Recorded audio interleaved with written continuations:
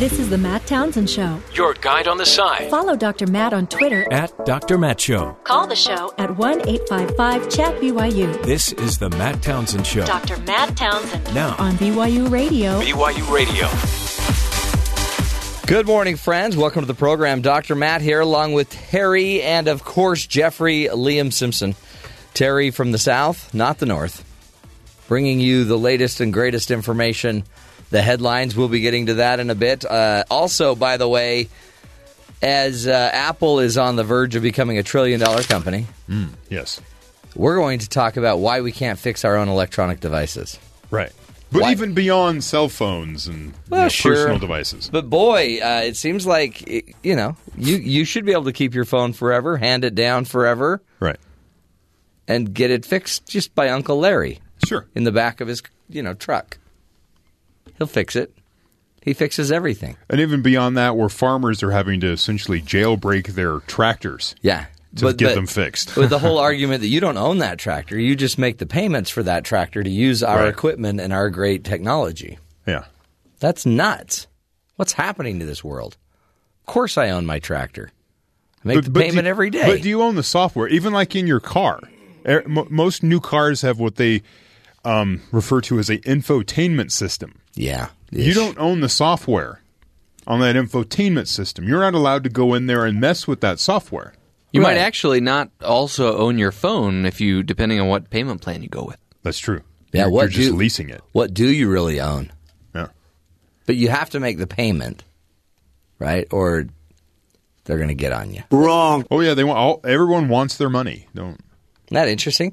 So you could not even own your infotainment system, but be completely frustrated by it because it never works. And they're horrible. Everyone. There's not one that... So if you called them and said, you got to fix my infotainment center so the minute I plug my phone in, everything works perfectly instead of me having to go through 7 buttons. Right. And they'd say, what?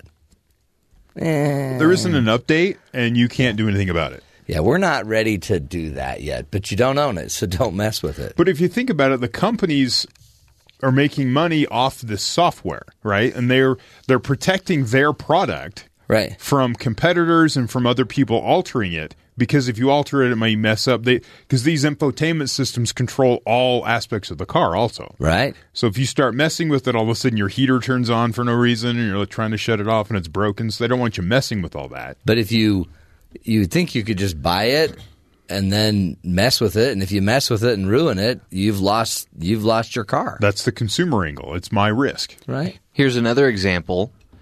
My Los Angeles Dodgers seem to be broken right now. I don't own them, and I keep trying to get a hold of Dave Roberts to fix them, but he doesn't seem to be listening. Well, yeah. You are what we call a fanatic. I buy tickets. I watch their games. I'm a consumer, but I don't own them. But when you buy a ticket, you're not buying the team. You're just buying a seat in their stadium. Wrong. And when you buy their hat, you do own their hat. But I do own a Dodgers hat. But you don't own the team. See, that's the difference. You don't own the logo, though. You purchased a copy of the logo, but if you go to try to do something with that, they will send their SWAT team through your roof and they will take you out. So why can't I just fix my own phone? It's my own phone. Why can't I just put a battery in it? Why can't I have a battery at the mall and just pick up the battery and then go watch a YouTube video and put it in?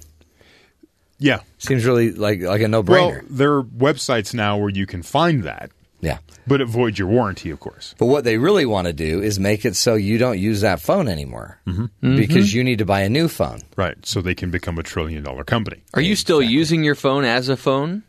No, it's actually a doorstop now. Okay. I just jam it right under the door. And Most people don't. Darn, this this thing happened. I broke my glass on it, so now I'm trying to replace my glass so I can use it as a better doorstop. On your phone? Yeah. You broke it? No. Oh. I mean, come on. Respect your phone. RESPECT. We got a great show other than that. Boy, holy cow, I have such respect for the people in Houston and they're keeping it together. And now into Louisiana. Yep. The stories are amazing when you watch. And honestly, it makes you wonder too. I mean, I know the media is just doing their job, but when somebody just has been slogging out of the water, dragging their whole family and anything they own on a dinghy, don't ask some stupid question. How do you feel? Yeah. What are you going to do now? How is your home? Well, I'm dragging my TV out, so it's not good. But thanks for asking. It's unbelievable what You could ask, they ask. What have your last 24 hours been like? You know what you really could ask? What's that? Are you okay? Well, before the cameras go on, they ask them, can I speak with you on camera? So there's that conversation that's already happened. Well, what they and then really the need to people ask, go nuts. though, So is, it's are you healthy? Are you okay? Can I serve you somehow? Can I do something for you? No, but instead they're like, okay, hit it. Ready? Okay, can we talk to you on camera? Are you good for this? What are your views on President Trump? Do you think Melania should have wore heels into the helicopter on the way down here? Good grief. I mean, people are dying, for heaven's sakes. Did you hear the story about the family? But how do you know that? How do you know that? Because these media stations are making a lot of money running this 24/7. But how do you know people are dying? How do you know what their employee? Yeah, there's a help, and then there's. But you don't ask the question. So when your 6 family members died in that van, tell us what that felt like. So it felt bad. They asked the guy, "Were you close to him?" And he goes, "Of course, the babies died." What do you? I mean, and it was a horrible question. I understand. It's a horrible everything. But at the same time, the media is generally doing this. They're doing this, and they're informing everyone. Because if they didn't do it, then no one would really pay attention to what's going on. Look what's happening over in Asia right now. What's happening? Monsoon season. In this one area, 1,000 people died. Yeah. Do we even hear about it here? No, because this is happening. They'll in hear Houston. about it in Asia. They do. I don't know if they quite have Asian the media are all over it. It's just we have people dying. We have people dying and carrying out everything they own. Sure. And it's being documented. And by the way, amazing miracles. Right. Being documented. And there's a few cases where people ask some dumb questions. Yeah. And a lot of commercials being sold. Absolutely. Wouldn't it be better if they put down their camera and their microphone and went over and helped the person? That'd be great. And even the cameraman they're could doing keep that running. Too. Yeah, There's been several cases where people have helped people. And amazingly, we've heard about them. Right. How? Because the camera's rolling. Because the media. So again, they're doing their job. I get it. I've got a degree in it. I've worked in the industry. And there's a point where you sometimes just put the camera down and they've done that. Help people heal. How do you feel about celebrities that will donate money to these causes, and it's publicized that they donated the money? Well, and again, in a way, the money, them giving the money is one thing, but if they, like J.J. Watts has raised a lot of money. I don't know how much. Yesterday it was up to $4 million he had raised. So I like that they use their cred and their celebrity to get money. I think that's super cool.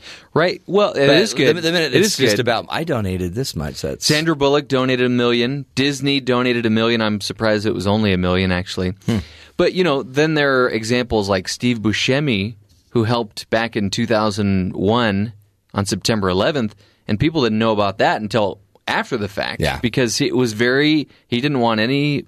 he didn't want any coverage. He just wanted to be there to help. I guess that's the deal. Is they've got these they've got a following. If you've got 1 million Twitter followers, you could organize. You could do whatever you can, and maybe that's what they're trying to do is excite their followers to give.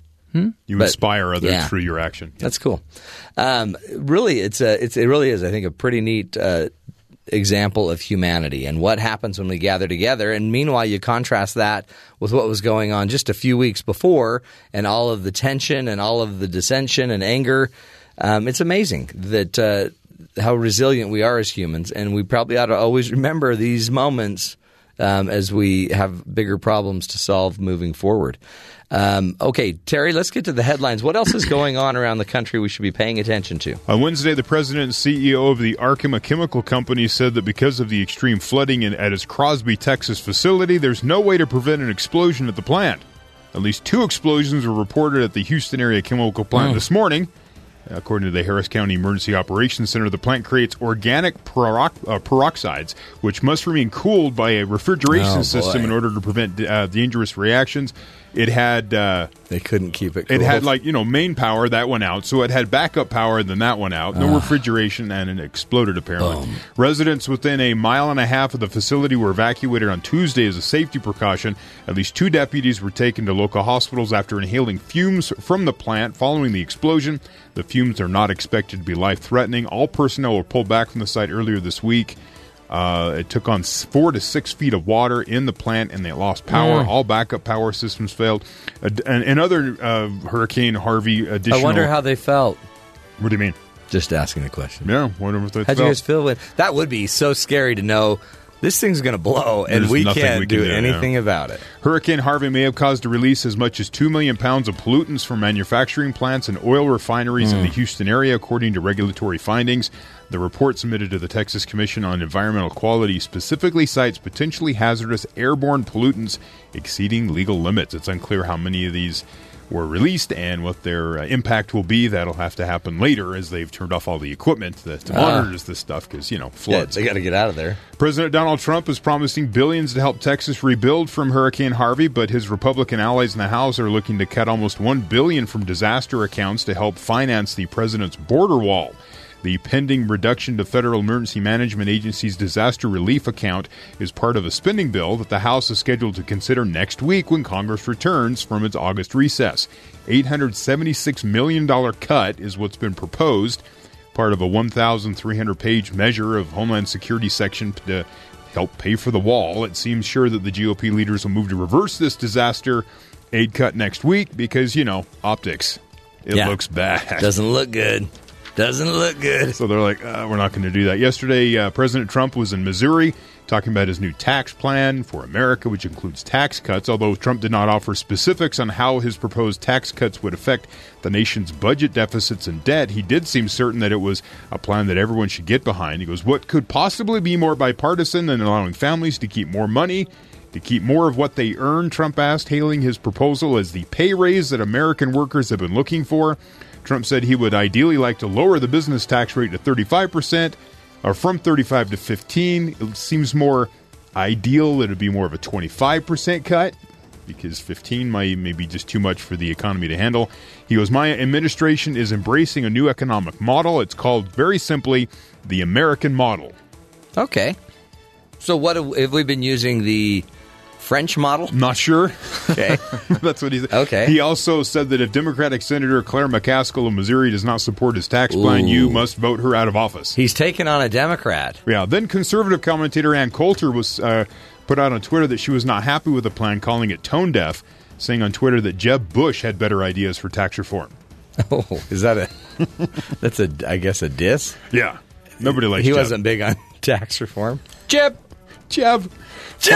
And finally, back to Houston. 4 bakers who became trapped in their bakery for 2 days in the wake of the hurricane made hundreds of loaves of bread to give to flood victims.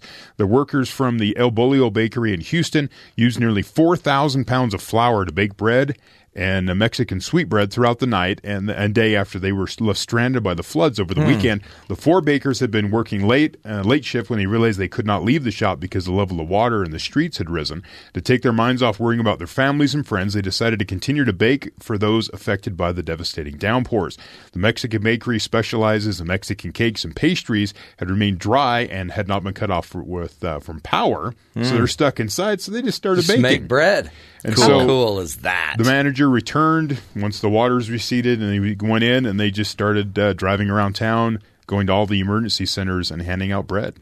That is now they're seen awesome. as heroes. Yeah. Well, and then management's got to be like, okay, yeah. I mean, that's a employees making the really cool decision, and then managers saying, yeah, we'll pay for that because that's good. Right. I mean, that's a lot of money, Right. But I guess the thing's shut down now, right? You're not getting. Yeah, they're not getting anything. So all that So cool. flour's got a shelf life, obviously. Yeah. And and how if many they get people flooded, need food there yeah. right now? Right.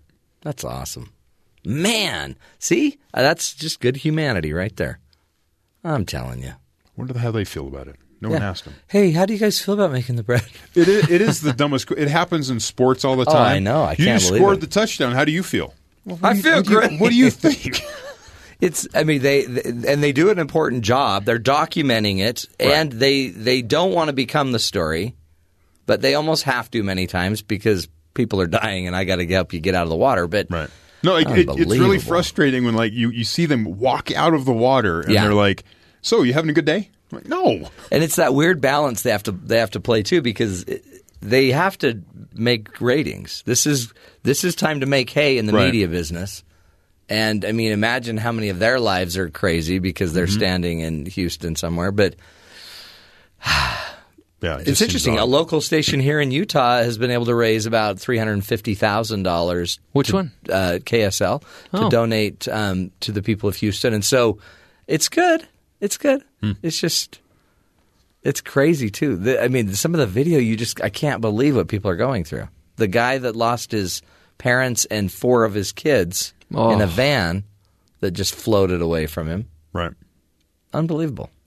And then the wife was recounting the story about how she called and said, yeah, they're all gone. They're gone. Wow. It's crazy.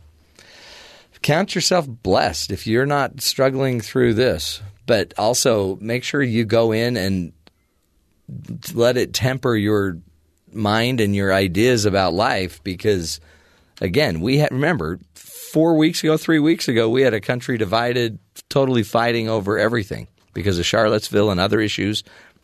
And now we have a city united doing everything they can. Color is irrelevant. Whether you're from the north or the south is irrelevant. Your religion is irrelevant. Now everybody's just helping.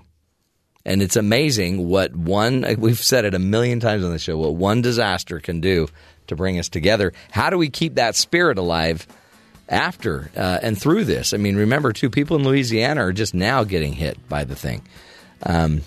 Crazy, crazy life. About 118,000 people are without electricity, I believe, in Louisiana. So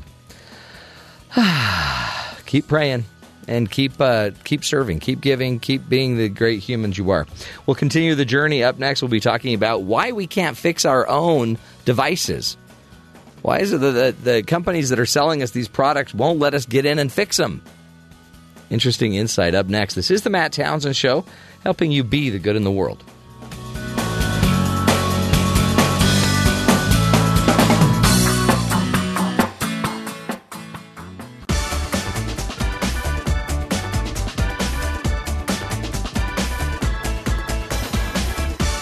If your tire goes flat, what do? Right? You get out of your car, you change the tire. If the air conditioning unit stops working, you open it up, take a look at it. But if your iPhone will not turn on, what do? Well, of course, you got to drive 40 minutes to the closest Apple store and have them fix it for you. Why is it that we can't fix our own electronic devices? Why is it that these companies are making trillions? I mean, Apple's about to become $1 trillion company, and yet it's like it's almost impossible to get in and fix something on your own iPhone. So here to help us understand what's going on is Sarah Bedard, who is an assistant professor of mechanical and aerospace engineering at the University of Buffalo, at the State University of New York. Her research includes sustainable design and manufacturing, remanufacturing, and end-of-life product recovery. Sarah, thank you so much for your time today. Sure. It's an honor to be on the program. Thank you for having me. You bet. Great to have you. And what an interesting topic as well. Why? Okay, so is it? This isn't by accident, right? That they're not providing parts so that we can just go in and fix our own phones. These companies, they're doing this for a reason. All right. Talk about the reason. Talk about why it is they don't want us messing with it. If we want to be very critical, we can say that repair service actually these days is looked at as an important and consistent income stream for manufacturers and companies. Yeah. So you could see that the cost of repair is very high for consumers, and that is for several reasons. For example, spare parts are not available, spare parts are expensive, the required tools for repair are unavailable. The repair processes are very time-consuming. The repair processes are very complicated, and repair manuals are not available to the market.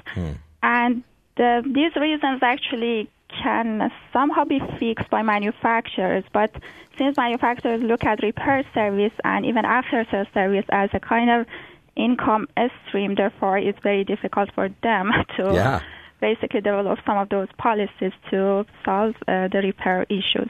And then is it because I guess you're saying they can make a lot of money on the repairs, but they can also repurpose the phones and get you, force you to buy a new phone, right? That's that planned obsolescence, right? They want your phone. They want you to not want your phone anymore to get the newest phone. Yes, actually, we should mention that manufacturers have their own challenges as well. For example, they want to be competitive in the market, therefore they constantly have to innovate and develop new products. So they have to find a way to motivate consumers to return back their old devices and upgrade to new ones. On the other hand, it's very, I would say, costly for them to keep down the supply chain costs and inventory costs, so they cannot keep making and stocking parts for old and outdated devices forever. Therefore, they have to develop some of these planned obsolescence to make the cost lower. But on the other hand, they can somehow optimize the warranty time of the products. Unfortunately, these days we will see that most of the failures of electronics happen immediately after the warranty expires. Right. So I would say that because they optimize the cost of actually developing new products, the marketing costs, and so on.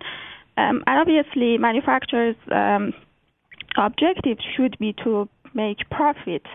But our research actually suggests that they can find other ways to make profit as well. And that could happen if they design, let's say, repairable products and they operate in the market. They can increase consumer loyalties in the long run, and they can actually have more consumers in the long run because consumers will purchase from the same brand, will recommend it to their friends and families if they have successful, let's say, repair experiences.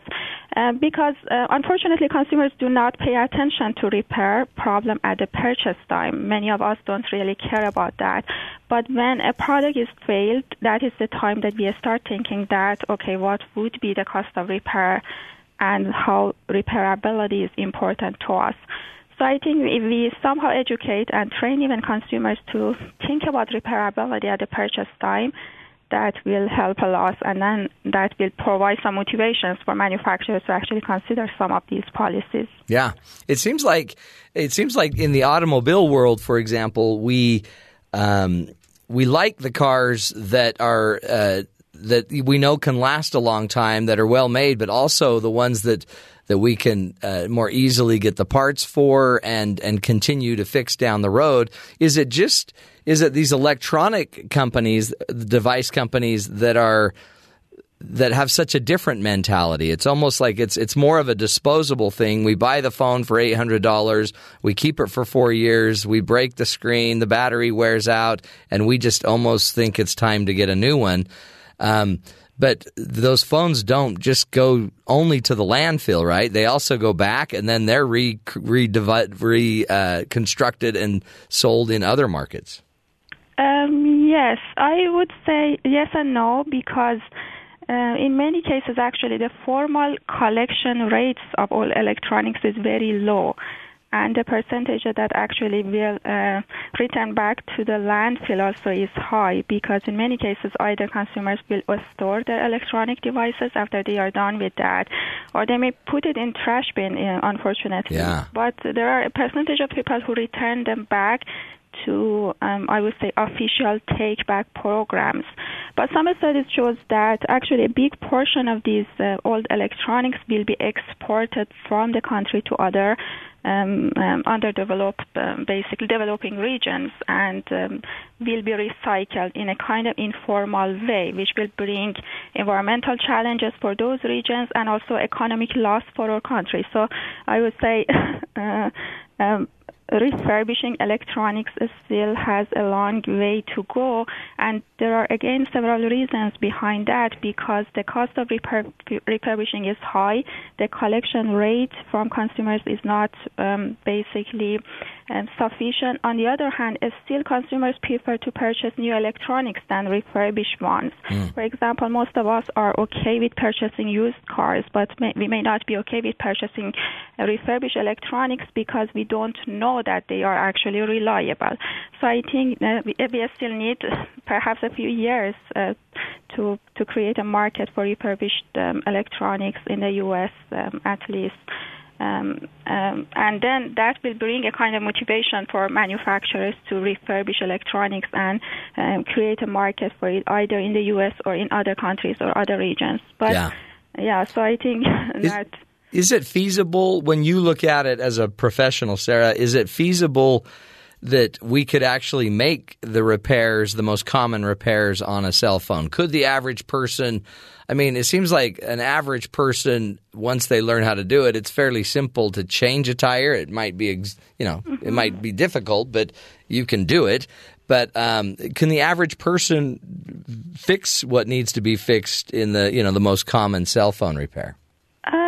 I should actually point out that we are far away from allowing even individual consumers to repair their own electronics, but the point is that these days even third-party service providers cannot help with the repair industry because, again, the spare parts are very expensive. The spare parts are not actually sold to the third-party repair service provider, and the repair manuals are not available to them.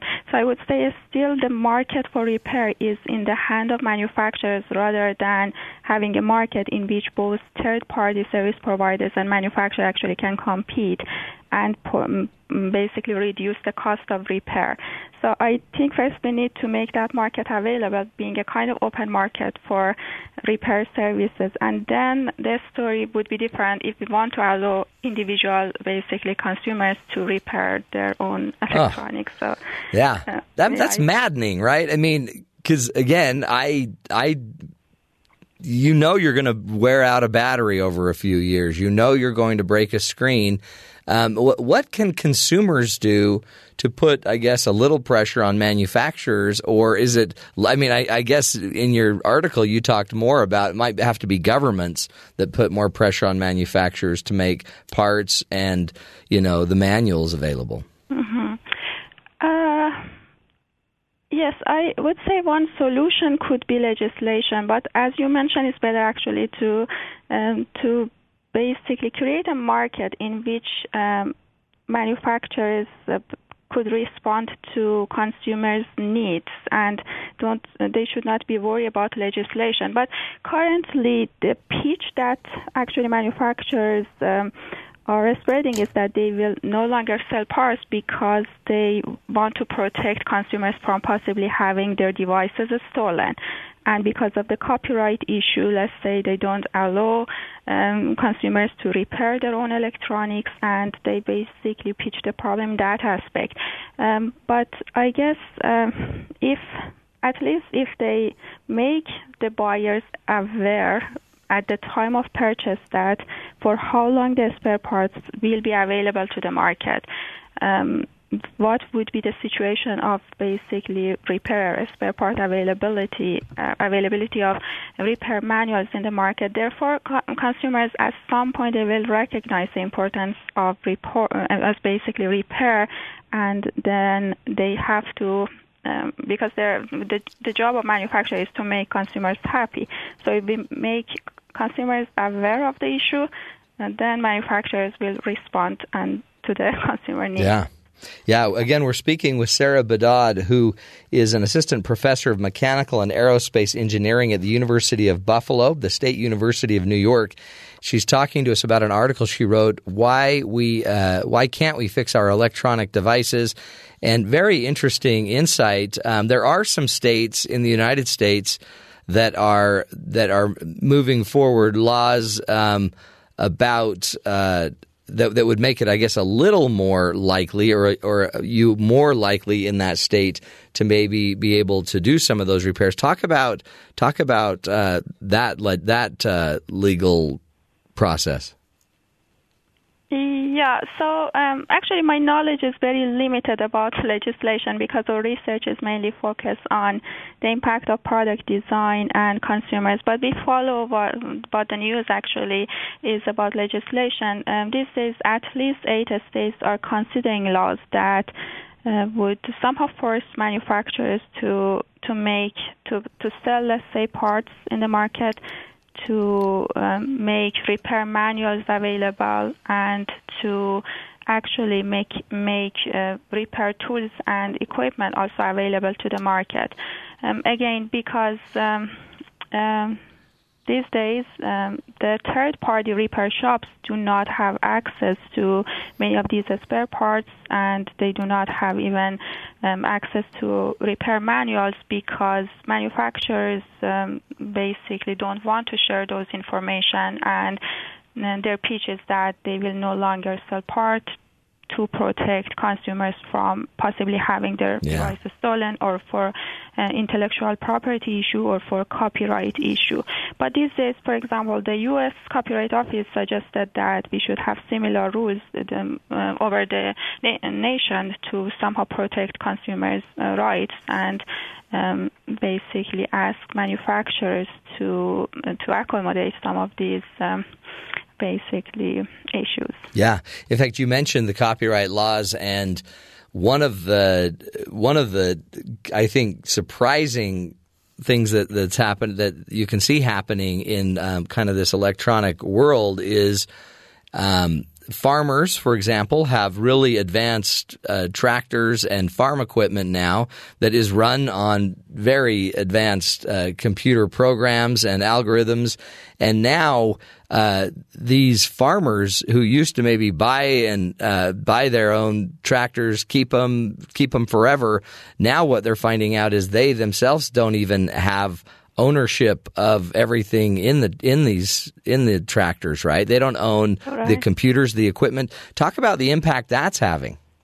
Yeah, that definitely will impact farmers a lot, because imagine in the middle of night just a small problem happened because, let's say, failure of a sensor, which is not even important, and the farmers cannot fix their tractors, and they have to actually wait. And imagine that the repair service location is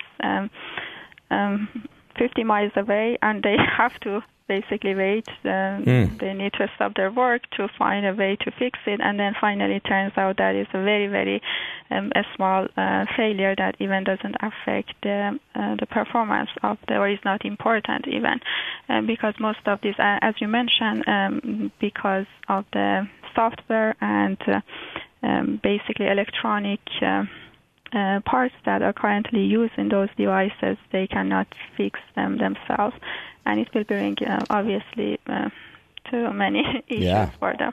I mean, really, and especially for a farmer that is used to being able to pretty much fix anything on their farm to self-sustain.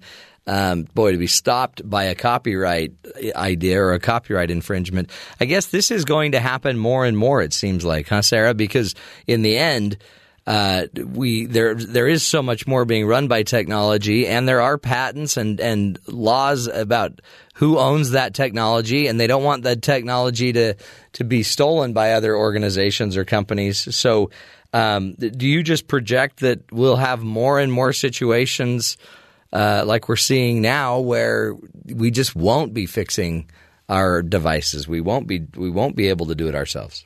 Right. As you mentioned, these days everything is a kind of electronics. Actually, it's funny because we still don't have a precise definition for electronic waste or e-waste, because every year a new type of devices are coming to the market, and all of them are electronic. So if we actually don't perhaps stop this situation, that could spread to all the products that we are using, and then it will limit repair capability, reuse, recycling, basically a lot, and it will bring not only, I would say, economic loss for the country and consumers, but also environmental issues a lot.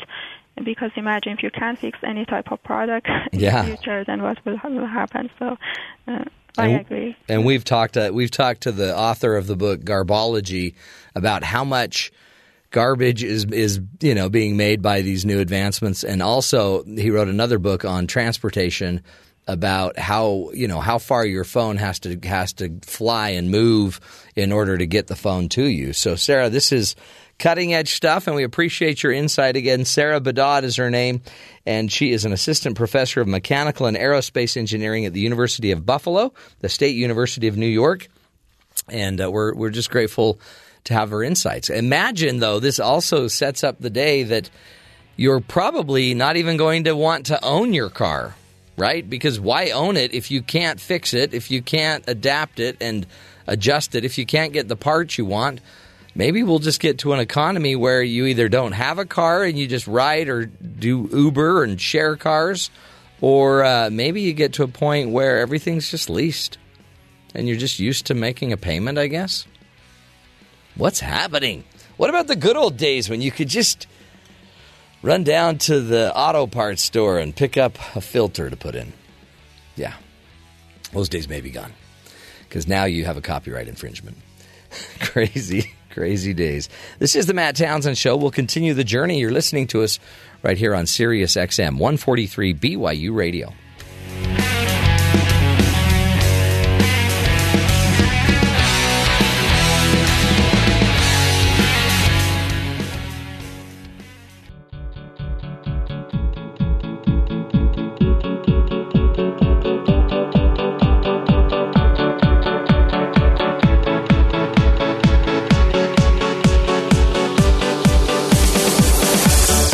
So we can't apparently fix our own stuff, and apparently you can't, start a new company to be the cell phone repair shop because you can't get any parts. You have to be licensed. And they're not going to license you, and they're not going to give you the parts, and they're not going to give you a manual. So you're just going to have to find another job. And then on top of it, you found a really interesting list about 18 best jobs for people who don't like people.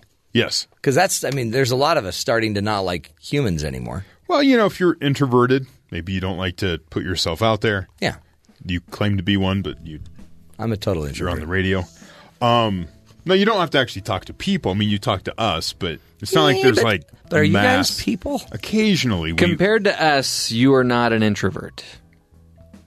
Yeah, I'm an introvert. No. I'm a socially adept introvert. So introversion means you get your energy from inside of you. Extroversion means you get your energy outside of you. I don't get energized by others. I get energized all by myself. Anyway. So for this, the authors consulted the Occupational Information Network, a U.S. Department of Labor database full of detailed information on 974 occupations. Wow, okay. They rate each the Occupational Information Network rates each occupation on a scale from 0 to 100 on how much a job requires workers to be in contact with others, and how much a job requires workers to be pleasant with others. These are all listed, right? Yeah. So they pick the top 18. Okay, so if you don't like people and you don't want to be around people, these are the jobs you'll want. And so it says, well, people who hold these positions aren't necessarily standoffish. No. The following jobs got the lowest average scores and therefore require minimal good-natured interaction with others. The great High Chancellor of North Korea. Yes. There's one. He doesn't have to do anything. So the number one job they listed, foundry, mold, and core makers. They make form wax or sand cores and mold using the production of metal casting in foundries. They run a machine. Sounds like a great job. And by the way, you're probably in a really loud place. There's no conversation. You can't talk. Everyone's got and headphones you're all on. Wearing all these protective gear. Yeah, that's cool. It'd be great. 2 is watch repair.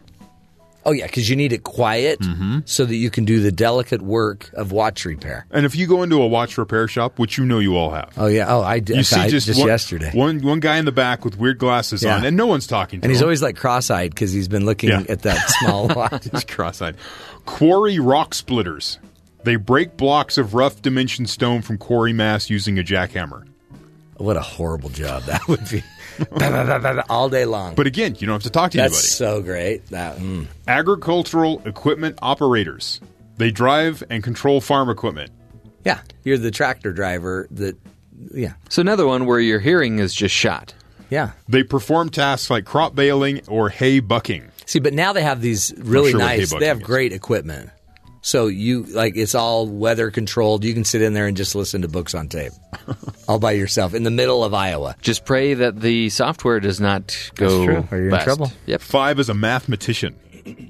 They just work on proofs. That's never happened. And they stare at a board. They do like math magic tricks, right? Mm-hmm. Mathematicians. Yeah. Economists. They conduct research, Yeah. prepare reports, formulate plans. We occasionally bug them for an interview. Uh-huh. Oh, those are fun. Then they come in and it's like, when is this going to be over? Yeah, they're like, oh, this is so painful. These Economists people. hate coming on the show. A potter. They operate production machines such as a plug mill, a jigger machine, or potter's wheel to process clay and manufacture. Harry Potter. I was thinking the same thing. So hold on, the jigger machine? The jigger machine, as it says. Jeff, you run the jigger machine, don't you? We have it in the other room. Nobody can run a jigger machine better than Jeffrey. You know, like they say, when I was a kid, like the TV wouldn't be, the antenna Yeah. need. You go and just jigger with the antenna, Jigger it. just move it around. That's your job. Just go there. Jigger me timbers. I think every little kid growing up, when I was a kid, everyone had that job. Because your dad didn't want to get That's off right, the couch. no. You were the remote. You were the remote. Transportation equipment painters.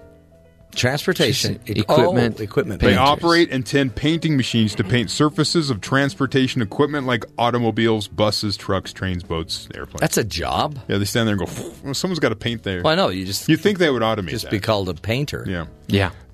Forging machines, setters, operators, and tenders. Again, they set up and take care of machines. Okay. Yeah. Fallers. Oh, I yeah, fall like- all the time. I don't get paid for it, though. and can't get up. They use axes or chainsaws to fell trees using knowledge of tree characteristics. Oh, those lumberjacks. Those are timberists. They call them fallers. I thought they were timberists. But they do it in a way to minimize tree damage. Like the Bounty Man. Though I've seen the TV shows, I don't see those guys like minimizing tree damage. They're just like, No. let's cut some stuff down. Maximizing tree damage. Okay. Hand grinding and polishing workers, Yeah. geologic sample test technicians. Like you got to go take a core sample. We got a core of the Yeah. ice shelf, and we got to look for aliens. Before you see the doctor, we're going to need this sample from you. Just put it in a little cup. Garment or textile press. There's a lot of people using big machines that you can't have conversations around. That seems to be a Interesting. key here. It's not a bad deal. Craft artists, they create, reproduce handmade objects for sale and exhibition using a variety of techniques. And Etsy, I didn't say that, but that's where they put it. Yeah. Is that where it is? Is on Etsy? Okay. Oh, you got to have a photograph, and then you got to have a whole paragraph like explaining the experience. Oh, what yeah. most people want. And then if it turns out nice, everyone can put it on Pinterest. Poets, lyricists, and creative writers. Yeah. Oh, see, that one I could do. Those are all solitary experiences, right? That's the only one on the list I think I could actually do. Actually do. Farm worker and crop laborers. Yeah, like if you're out picking avocados. Yeah. Mm-hmm. You tend to see there's like a lot of people out there, though. It's Yeah. not like one person picking a crop of Maybe they're not multitaskers and they can't talk while they pick. But do they go together? I'd want to be the lone guy that's off from everyone else. Right. And I'd probably just sing a hymn or something. Oh, well, there you Just pick my avocados. If you were off by yourself, though, they'd probably think that you knew something that they didn't. Oh, he knows where the good ones are. He's always got them good avocados. And the last one list, hunters and trappers. Yeah. See, these are all manly things. Well, yeah, it's just who doesn't want to talk to people? Men. Do you ever talk to couples where the husband feels like their wife is a hunter and a trapper? Yeah. Yeah. Yeah. And then, and the wife's always like, oh, he's just a jiggerer. All he wants to do is jigger. Yeah. Yeah. It's So, hard. There you go. Those are jobs. If you're not wanting to be around people, you can work in those professions. They're very, very manly oriented. You know? Put on some overalls, run a machine. Yeah. Put on some headphones. But I've actually thought, maybe I could be a truck driver, like a long haul truck driver. I think I would like that for a week. Tomorrow's show, talking to a guy who did that. And we have some of our great fans and listeners of the show are truck drivers. We had one that suggested the topic that we're going to talk about tomorrow. How truck drivers are really not finding their way in the economy. Yeah, I'm worried about truck drivers because they, more and more technology is creating bigger problems for all of us. Remember it was Bass? That was the guy that Yeah, called Bass was our man. Sea bass? It's a different Bass. Oh, it's, different it's, Bass. it's Seabass's brother. He defended a previous Big mouth Bass. board operator that we shamed on a daily basis. Yeah. He was a good man. Yeah. Bass, if you're listening, give us a call. 1-855-CHAT-BYU. We'd love to check in with you, see how driving's going. I've thought about it, and not because it's an easy job, but because you're kind of alone and you could get a lot of stuff listened to. Plus, I think it'd just be fun to take an 18-wheeler and, intimidate a little Hyundai. You would own the road. Own it! That's right. Good stuff, folks. We'll be back. This is the Matt Townsend Show. We do what we can to give you a leg up in life. You're listening to us on Sirius XM 143 BYU Radio.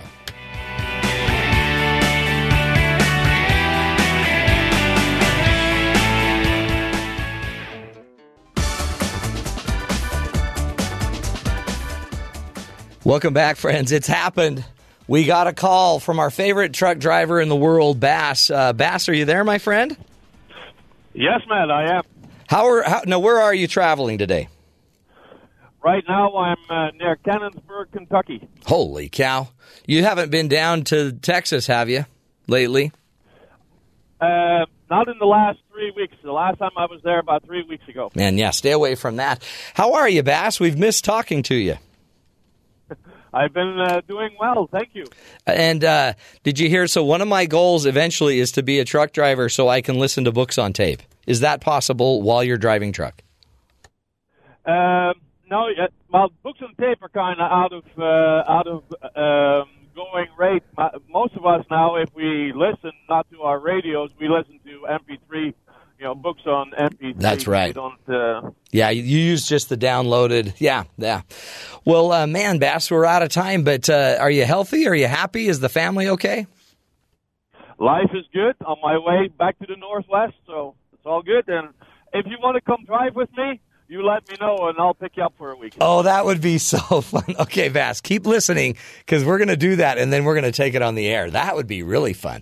Ooh, a week in the life of Bass. That would be such a good show. Let's do it. Okay, we're on it, folks. Doing what we can to help you be the good in the world. This is the Matt Townsend Show. You're listening to us on Sirius XM 143 BYU Radio.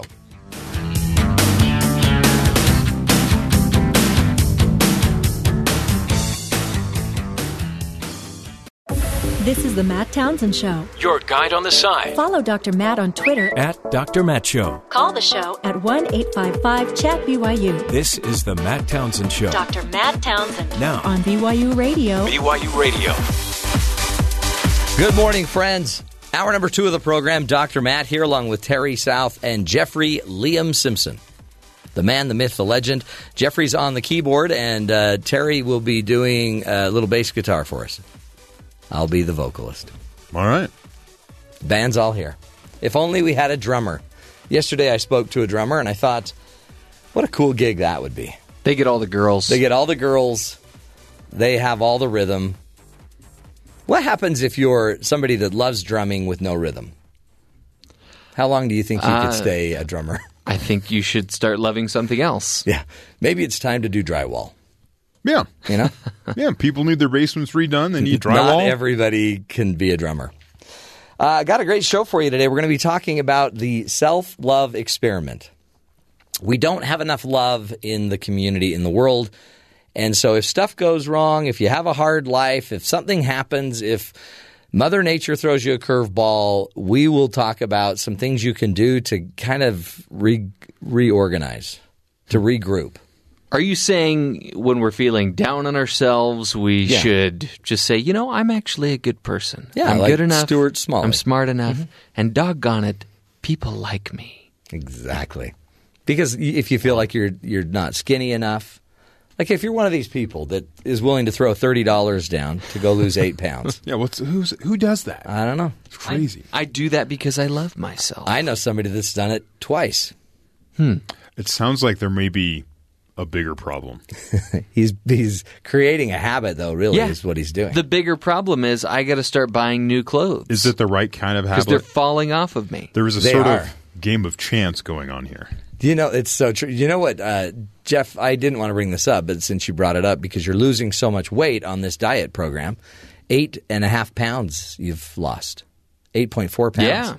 Yeah. But Terry brought up yesterday that you're starting to look like a rodeo clown. With your pants hanging from suspenders and those tiny little stick legs. And then that clown makeup with the beard and the cowboy hat. Yeah, but I've always had these gigantic shoes. Yeah. You look like a rodeo clown because your pants are just falling off your hips. Boy, it's working. So whatever you say about dieting. He's in that stage of you don't quite want to commit. You commit by buying new clothes.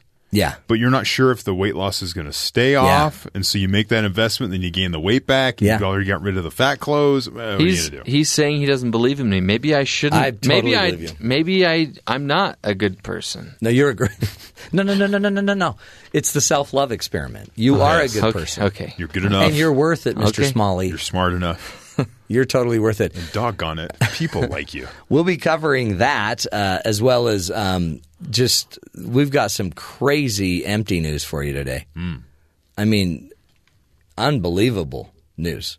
Like how many cars do you think? Okay, it's hard to park, right? And some people, for example, I don't want to brag, but I can parallel park anywhere. And if I actually pull off a parallel park, it's like high fives all around. Look what I did. Look what I did. I feel like it's like I'm a man. I parked the car. And you pull a whip out and start whipping people. But I'm a really great parallel parker. But some aren't. So and every once in a while you just bump a car a little bit. Just a little bump. Yeah, just a tap. Just a little tap. Yeah. How many taps, just little hits of a car do you think is okay? At what point is like, okay, maybe I should do something else? You don't know how to park. Yeah. Maybe stop the action that you're doing because you're not good. Yeah. Well, you won't believe it. We've got a driver. Maybe two? You think two? Maybe. Jeff, what would you say? How many just gentle little, not no marring, no scarring taps on a car, bumper to bumper? I would only say one. Yeah. I always freak out when I open my door and it hits somebody else's car. I get out, look around, try to scratch off the red paint. Yeah. If I think zero. Oh, really? I have a zero tolerance policy. Wow. We've got a driver in a story. 17 times he hit a car. 17. 17 cars trying to park. Wow, he's not very good. No. He may need to ride the bus. Yeah, and by the way, somebody apparently was counting. Well, yeah. So, and it's probably they're called the people that own those cars. Oh. Mess. We'll get to that. We also have a new sponsor that kind of goes along with the topic that we were just discussing in the last hour about some of those niche jobs that are ideal for people who don't like people. We have a great sponsor that's going to help you find other jobs you can get. No. In a niche. No, it's actually a dating service. Oh. So, I thought it was... You know how people tell you shouldn't be too picky when you're dating? Yeah, well, that's this crazy. Site basically says, no, you can have somebody with the most specific wants and needs. Really? Niche mates. Niche mates. Niche mates. Didn't you have niche mates, Terry? No. You had to have the antibiotics? There was a topical ointment that took care of that. Yeah. Niche mates. Niche mates. One of our great sponsors. That'll be coming up in a bit as well. Niche mates. I thought we were ready to release the other sponsor of the door-to-door thing. That is part of it. Oh, okay. Anyway, it's a dater profile. Yeah, it's great, and it may or may not have. And it targets like you can the farmers dating site where if all you want to date is a farmer, right? Niche Mates helps you identify a specific niche or niche. Wow. To go after. So if there's certain people you want that do certain professions, it's a great program. Oh, I'm excited to get to that. Release our new sponsor. We'll have all that fun. But first, let's get to the national headlines. Not everything is joyous in the United States, especially in the South with Hurricane Harvey. The Texas Attorney General says he had received hundreds of reports about price gouging in the aftermath of Hurricane Harvey, which has inundated much of southeastern Texas with deadly flood water this week and displaced thousands. We've seen water up to $99 for a case, says Texas Attorney General Ken Paxton. We've seen fuel prices up $20 a gallon. We've seen hotels jack up prices sometimes 6-7 times what they would normally charge. The Attorney General's office warned consumers to be on your guard. And as a statement on his website, price gouging is illegal, and the Office of Attorney General has authority to prosecute any business that engages in price gouging after a disaster has been declared by the governor, the statement read.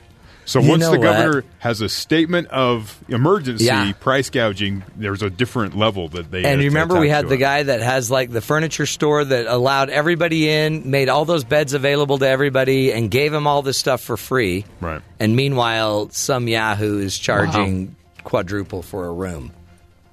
Remember who does that, folks. Right. Okay, that's good. So why can they do it when there's like a sporting event or an eclipse? Yeah.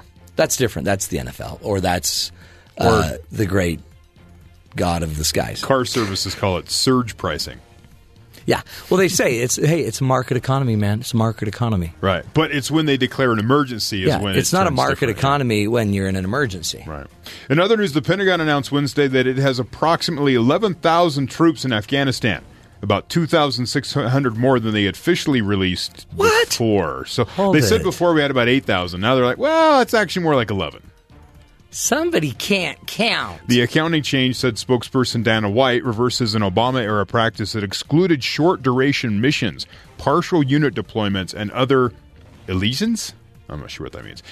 With a more accurate total, the current force levels in Afghanistan, Defense Secretary James Mattis will now turn to a decision on troop increase in America's longest war, following an August 21st strategic announcement by President Trump with a increase in troops. Huh. So I did hear a nifty stat that we're almost to the point now where we will have people serving in Afghanistan that were born before or after 9/11. So the reason we're there, they were born after that. They're still That's there. how long we've been Well, there. That's crazy. Remember, Russia was in a war with Afghanistan for decades, right?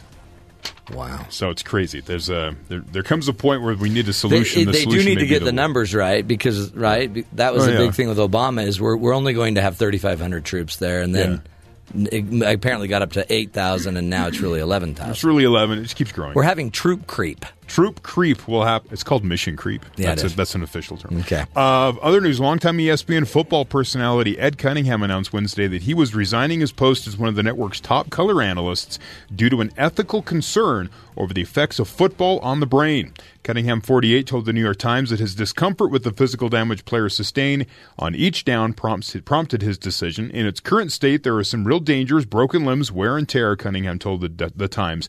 But the real crux of this is I just don't think the game is safe for the brain.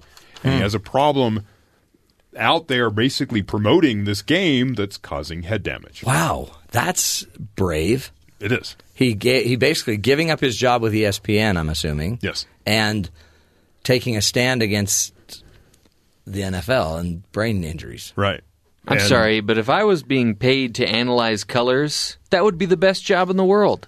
There's magenta. No, this is different. different. Oh, that's fuchsia. No, this is different. This is sports color commentary. And of course, the second he announced it, they just grab the next guy and just keep going. Yep. So I don't know what the benefit of his protest will be, but except I guess it. not being complicit. That's For character. him. Yeah. Wow. Brave. So we'll see what happens. In other news, lots of reboots are happening.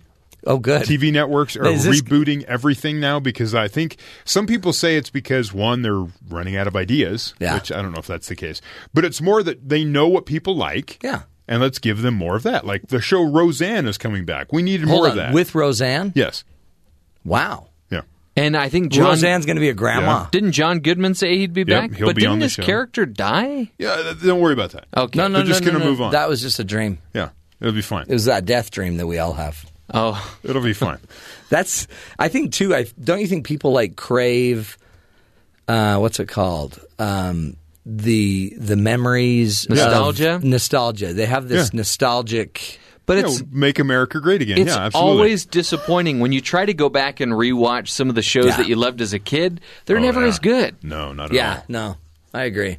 Not at all. So, and they even weren't that good then. Sony Pictures is preparing to reboot the 1970s cop show Starsky's and Hutch. Oh, I love that show. Did you love Starsky and Hutch? But with the real guys? No, the real guys are old. Well, the real guys couldn't slide across the hood like they used to. Right. It's going to be Guardians of the Galaxy screenwriter James Gunn is set to pen the script and potentially direct if he's available. So is it he's going to be involved. Owen Wilson and Ben Stiller like they did in the movie? No, that was probably bad that's too. a great show, It just sounds bad on the surface. Just the names themselves. It's like, it's not going to be good. Starsky and Hutch. So apparently the show first premiered in 1975 as a movie of the week on ABC and then later became a series. With basically a show around a car, which there was a string of through that period of time. Cars were big back then. We could do a whole show to pay tribute to Starsky and Hutch. Matsky and Clutch. I don't know. No. Matsky and We'll workshop Touch. it. We'll figure it out. Touch. Other news. Sources tell Variety that there's certain elements of directors and stuff in talks to co-write and direct an untitled movie centered on the origins of Batman's most iconic villain, the Joker. I thought you were going to say the ketchup and mustard guy. No, that's Condiment Man. King or something. Yeah. No, but the Joker will get a origin story. Are you okay? Martin Scorsese is in talks to have some sort of role in the film. Is this exciting? Oh, absolutely. Okay. What? No?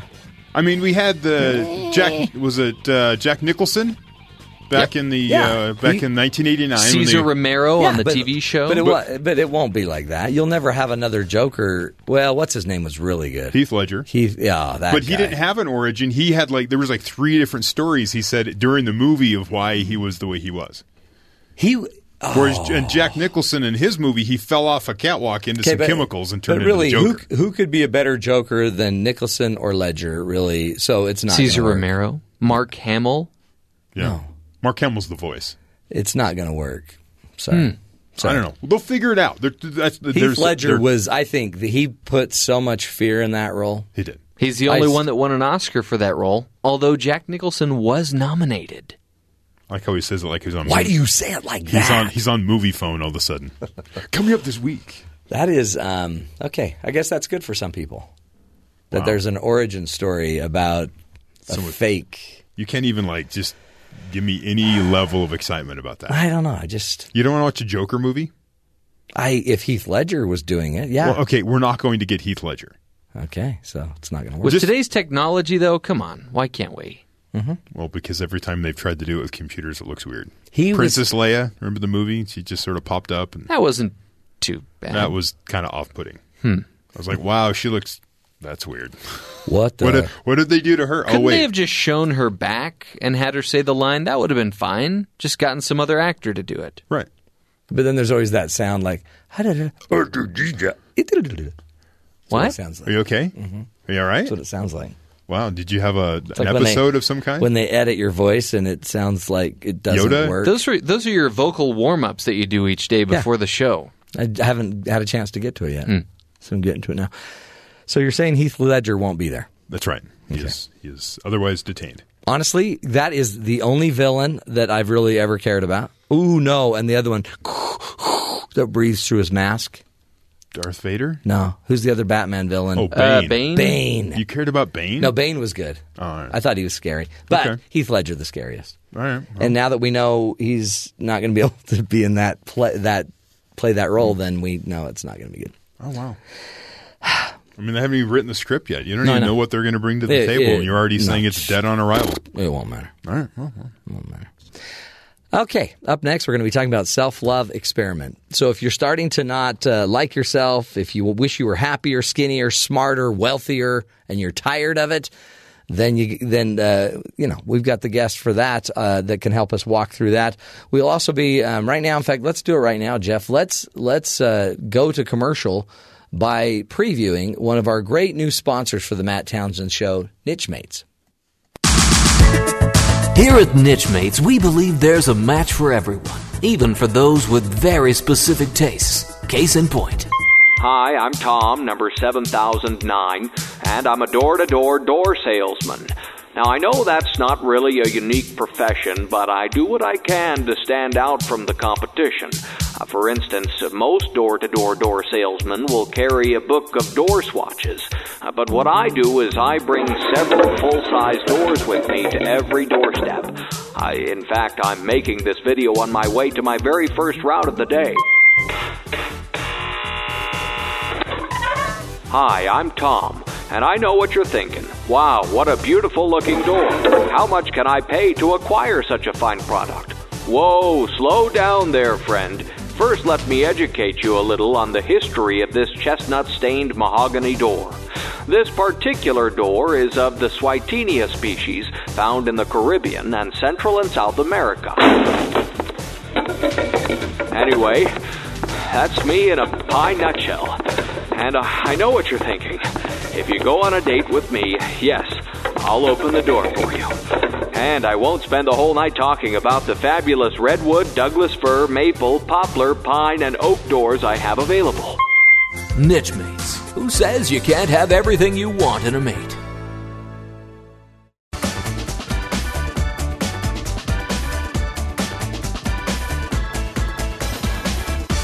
In our constant quest to be happier, skinnier, smarter, and wealthier, we're living our daily lives based on some notion that we aren't enough just the way we are. We tend to believe we're flawed, that we're not good enough. The fact is that many of us just don't like ourselves as much as we probably should. 90% of women reportedly hate their bodies. Twice as many American women than men are on antidepressants, and studies estimate that 10 million women and girls suffer from eating disorders. And so here to help us understand and to really get involved in what she calls the self-love experiment is Shannon Kaiser. She is a writer and author of many books, has a wonderful website as well, playwiththeworld.com, and she's here to teach us a little bit more about how we can love and appreciate ourselves more. Shannon, thanks for being with us today. Hi, good morning. This is it seems like a universal kind of issue where so many people just don't like who they are. And talk to us about that. What do you think is behind our dislike of ourselves? Yes, it's so interesting because I think so many of us are walking around. I was for many, many years feeling unworthy. I couldn't look in the mirror and say anything good about myself. And I was writing books about happiness. And I got to a place where I said, well, how happy can you really be if you don't love yourself? So that was like a really big piece that was missing. And I started to do research, and I dove into what I call, started as 3 months, turned into 3 years, the self-love experiment on why people don't like themselves. And really, there's lots of reasons, but kind of the basics is like society will tell us we have to look a certain way. Family has pressure that they put on us, cultural beliefs. Really, it's about coming back to yourself. And what the self-love experiment gave me and also teaches readers is that we do belong in a world that's constantly trying to tell us that we're not good enough, pretty enough, smart enough, rich enough, whatever it may be. We are enough. It really is. It's so needed to kind of love yourself. I mean, it almost seems like the prerequisite of loving others would be to love yourself enough. And it seems like also the byproduct of loving others could be loving yourself and vice versa. It's one of the things I know you bring up in the book is it's one thing to kind of not to be a self-critic. It's another thing to actually start creating patterns where we self-sabotage. Talk about kind of that cycle we get into where eventually our self-critique turns into self-sabotage. It can actually keep us from really being present in our life. For many, many years it did for me. I would be out to dinner with friends and I couldn't even be present because I was so focused on the next bite I took would put me over my calorie limit or whatever it may be. And so I felt very alone. And I think we first need to kind of recognize that it feels very isolating, and I know for me, I felt like I was the only one in the world who didn't like myself, but this is an epidemic that is going on, so it is so important we talk about it. So that's where we have to start. But then recognize the self-sabotaging patterns are often called secondary gains. So Martha Beck, the life coach, also talks about this. Many of us do these habits, and then we actually beat ourselves up for doing them, such as overspending or binge eating or focusing, picking fights for no reason. What we really want to do is ask ourselves, what is it we really want from what we're doing, the habit that's causing us the most pain? For example, if someone's binge eating a lot, perhaps you really want security or you want acceptance. And so the goal, and I take people through a process in the book, what I call Me Matters, is to shift your attention to focus on a more positive way to get that need met. And this is one loving act you can do for yourself at a time, and then you'll start to be more kind towards yourself and everyone else. So you break it down into like specific needs, and then you kind of help us build a plan through the process for how to take on that need. Yes, and this is a kind of a step-by-step process, so we really one of the goals and one of the actual principles in the process is to be who you needed to be when you were younger. And I think a lot of us, especially between age 7 and 9, something happens. It's just part of growing up where we do something that feels normal, whether, you were the kid who drew pictures and people thought that was really weird because you should be an athlete or whatever it was. When I was little, I loved sugar. So the world, teachers, my parents said, don't eat ice cream before dinner or whatever it was. And I was so confused by that as a little 8-year-old that I shied away from who I really was. And that caused an eating disorder at a very young age. And as an adult, the goal is to go back to that child who was suffering, who didn't get what she or he needed, and give it that love, give it that attention. And that's one way we can heal and start to really accept ourselves as we are now. That's great. Talk about what are some signs? I mean, some of us may not even know we have that big of a self-love problem. What are signs that we might be self-sabotaging? There are so many signs, and sometimes we don't even realize it. And one of the main ones is, for example, self-doubt. Is your self-doubt in control? Is your fear kind of louder than the love voice? And fear and self-doubt exist in the head, and it could say something as simple as, oh, you should have done better today on your show, or you should have done better, or said that to your boss. Gosh, I can't believe you. And it's that inner critic that is constantly trying to tell us, hey, buddy, you're not doing good enough. And it could be as simple as looking in the mirror and saying something very unkind about yourself. God, I hate that zit, or look at my hair today. And it's really about the inner voice. And so we want to start there and start to retrain ourselves to be more kind and accepting of us. Yeah. That inner voice, I guess, is it's like the voice of the critic or the champion. And if we love ourselves, I know a lot of what you talk about is this self-love is about kind of beliefs, our ingrained beliefs, the paradigms that we have. So what are really, I guess what you're trying to do is shift a really deeply set belief system.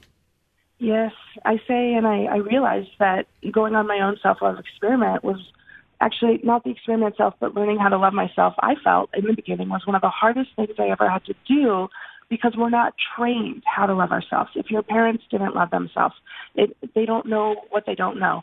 And society isn't really saying you need to love yourself. They're saying you need to be skinnier, you need to be smarter, you need to be richer. And so it is this constant battle where we're really going back and forth. One of the main things is that we feel like we're not good enough, and we kind of keep reaching for something outside of ourselves. I call it the almost paradise syndrome. When I lose weight, I'll be happier. When I fix this thing about myself, then I can, start a family. Or we put our life on hold, and that's really the biggest self-sabotager with a lack of self-love. And it really is about saying, what is it that I want for my life, and how can I give myself that now instead of waiting? Because if we get really honest with ourselves, a lot of times we get those things. I wanted to lose weight for so many years.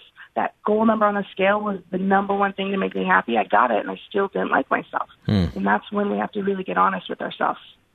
And is this something that you can you be honest with yourself enough when by yourself? Or do you need someone else to create the stimulus to ask the questions? I'm thinking that if I'm self-sabotaging, then I'm probably pretty good in my mind at manipulating my own thoughts and my own beliefs. So how does one take on their thinking, by themselves? Yeah, that's a beautiful question. I truly believe that a part of the self-love experiment is really about becoming self-aware. And what I went on was an inward journey that was really personal for me. And, there was a turning point for me in my self-love experiment. I had already been kind of working at it, and I was with my mom, and we were having fun just hanging out in her kitchen. And all of a sudden, she mentioned a friend, and they started to, something happened within me. I started to cry. A woman in her mid-30s who writes about happiness and coaches people all around the world was crying. And she looked at me and she said, Shannon, what is the matter? And I said, do you think someone can love me the way that I am? And it was at that moment where I realized that my deepest inner belief was coming to the surface. And so we have to look at our beliefs. But what I was really asking is, do you think anyone can love me the way that I am? But what she said next is actually the most important part of the whole process. And this is what will answer your question, she said, I love you. You're amazing. Don't ever say that about yourself. But then she said, the most important thing is that you're happy. And if you're not happy at this body size, then maybe you need to change your body. And so what I recognized is I had tried to change myself for so many years. And so by me confiding in my mom, that was a problem for me because it didn't matter what size I was. The problem wasn't how I looked. The problem was how I felt. And so we can keep leaning on friends and we can keep saying, hey, honey, do you think I'm fat? Or and address it. But at some point, the answers really are in our heart. The answers really are within ourselves. And so the best thing you can do is really get clear with becoming your own best friend by being there for yourself. And I guess we need, it seems like your mom was there at a perfect time. Obviously, you had a good relationship, a strong relationship. It also seems like, and I don't know if this was true with your mom, that she could have said things when you were younger that you misunderstood or didn't quite get as an 8-year-old that may have made it feel more painful, and yet she also seems to be there at this other moment where you're transitioning. I'm so glad you said that because, yes, my mother is one of my best friends, and I think we have to really get honest with sometimes we hear what we need to hear, or we also hear something that reinforces our insecurity. So as a little child, I saw the way she looked at me or what she said about doing things that, she didn't want me to do. And so when we're little, we often translate things that happen in ways that help create our story. So my story was that I was unlovable, even though I was incredibly loved. I had a great childhood, but I couldn't be loved for who I was, or I couldn't be accepted. I was always bullied. So whatever happened in life, I kept feeding that story. So I talk about in my book as well, as adults, how we can rewrite our story to be really be your own hero, be positive, and be kind to yourself. That's great. Again, we are speaking with Shannon Kaiser from the website mindbodygreen.com, and she's also teaching us and walking us through the self-love experiment. She's an author and an adventurer. She's written many books. One book is Adventures for Your Soul, 21 Ways to Transform Your Habits and Reach Your Full Potential. Talk to us also, Shannon, about a lot of us, because of this lack of self-love and the sabotaging, we may go down a road where we've done some pretty difficult things, maybe addictions or disorders, drug or eating disorders, or severe depression. And how do we not carry the baggage of those past choices with us today? How do we learn to let go of those heavy sabotaging issues? Such an important topic. And I was diagnosed with clinical depression and suffered from eating disorders and drug addictions many, many years ago before I came to the work that I do today. And so the process that I know to work very well, we have to first allow ourselves to recognize that everything really does have a time and place. And this is part of the self-love experiment where we have to recognize that our struggles and the things that either we hate about ourselves or the pain, I talk about in part 1 of the book that there is purpose to the pain. And so the difficult roads lead us to divine destinations. And what this really means is that whatever you're going through is part of a bigger plan. While you're in it, there are ways to understand how to move through it. And if you're already in a place where you're saying, I'm ready to heal, then you're absolutely ready to move forward and learn why those situations are in your life. A lot of times they show up for many different reasons: unhealed childhood wounds, lack of self-love. The truth is, once I really discovered self-love and really started to appreciate myself and understand that there is a purpose to everything, my addictions, my habits, they really transformed. I no longer suffer from any of what was going on in my 20s, and it's a process that you can take yourself on. And really, you almost, I guess, can't expect to do it until you're ready, until the student appears, right? Till the teacher won't appear. Yeah, and I talk about that in the book too, because I actually went on my own self-love experiment, and I was trying so hard to be ready before. So that's why the 3 months turned into 3 years, really, because a lot of times when you're ready, it's easy. Think about that time when you had that New Year's resolution, and then 5 years later, it's the same New Year's resolution, right? Yeah. You're still trying to make the same thing. Whereas other times, you were able to quit smoking right away without any help from anyone, or you were able to start saving for that house you really wanted. Whatever it is, we are ready, and it will happen, and the universe will really give you everything you need to make it happen when it's truly ready. So the goal and the trick is to not beat yourself up if you're not ready. Just be exactly where you are and start to train your brain to say, you know what, for today, we did the best we could, and tomorrow we're going to do better. Is that a technique we use, I mean, ineffective as it is, that we think somehow guilting or shaming ourselves might somehow induce us to be more ready to make the change? But you're saying if you're not ready, quit applying the pressure. You're just going to break. Well, that's the key point, the pressure. Take off the pressure. And yes, the guilt and shame, and I talk about as well in the self-love experiment, the problems that we have, we feel, the biggest problem is that we think they're the problem. So it causes more guilt. It causes more shame. When we allow ourselves to take off the pressure, it doesn't mean we're giving up and saying, oh, screw it, I just won't try. It's just saying we're taking off the mental pressure, and we're still going to show up. We're still going to make healthy choices to the best of our ability. But really, the emotional burden we put on ourselves is the most detrimental thing in our healing process. So I really practice removing that guilt and shame by turning to compassion and love. That's it. That's the self-love experiment. Let's take a break and come back, Shannon. We'll have more as we talk about the self-love experiment, a book by Shannon Kaiser, 15 Principles for Becoming Your More Kind, Compassionate, and Accepting of Yourself. How powerful is that? To even just be able to recognize, no, there is obviously a change I need to make. I'm not there yet, and I want to try not to create too much pressure that might drive me into a deeper hole. And instead, maybe prepare, gain more strength to be able to take on the battle.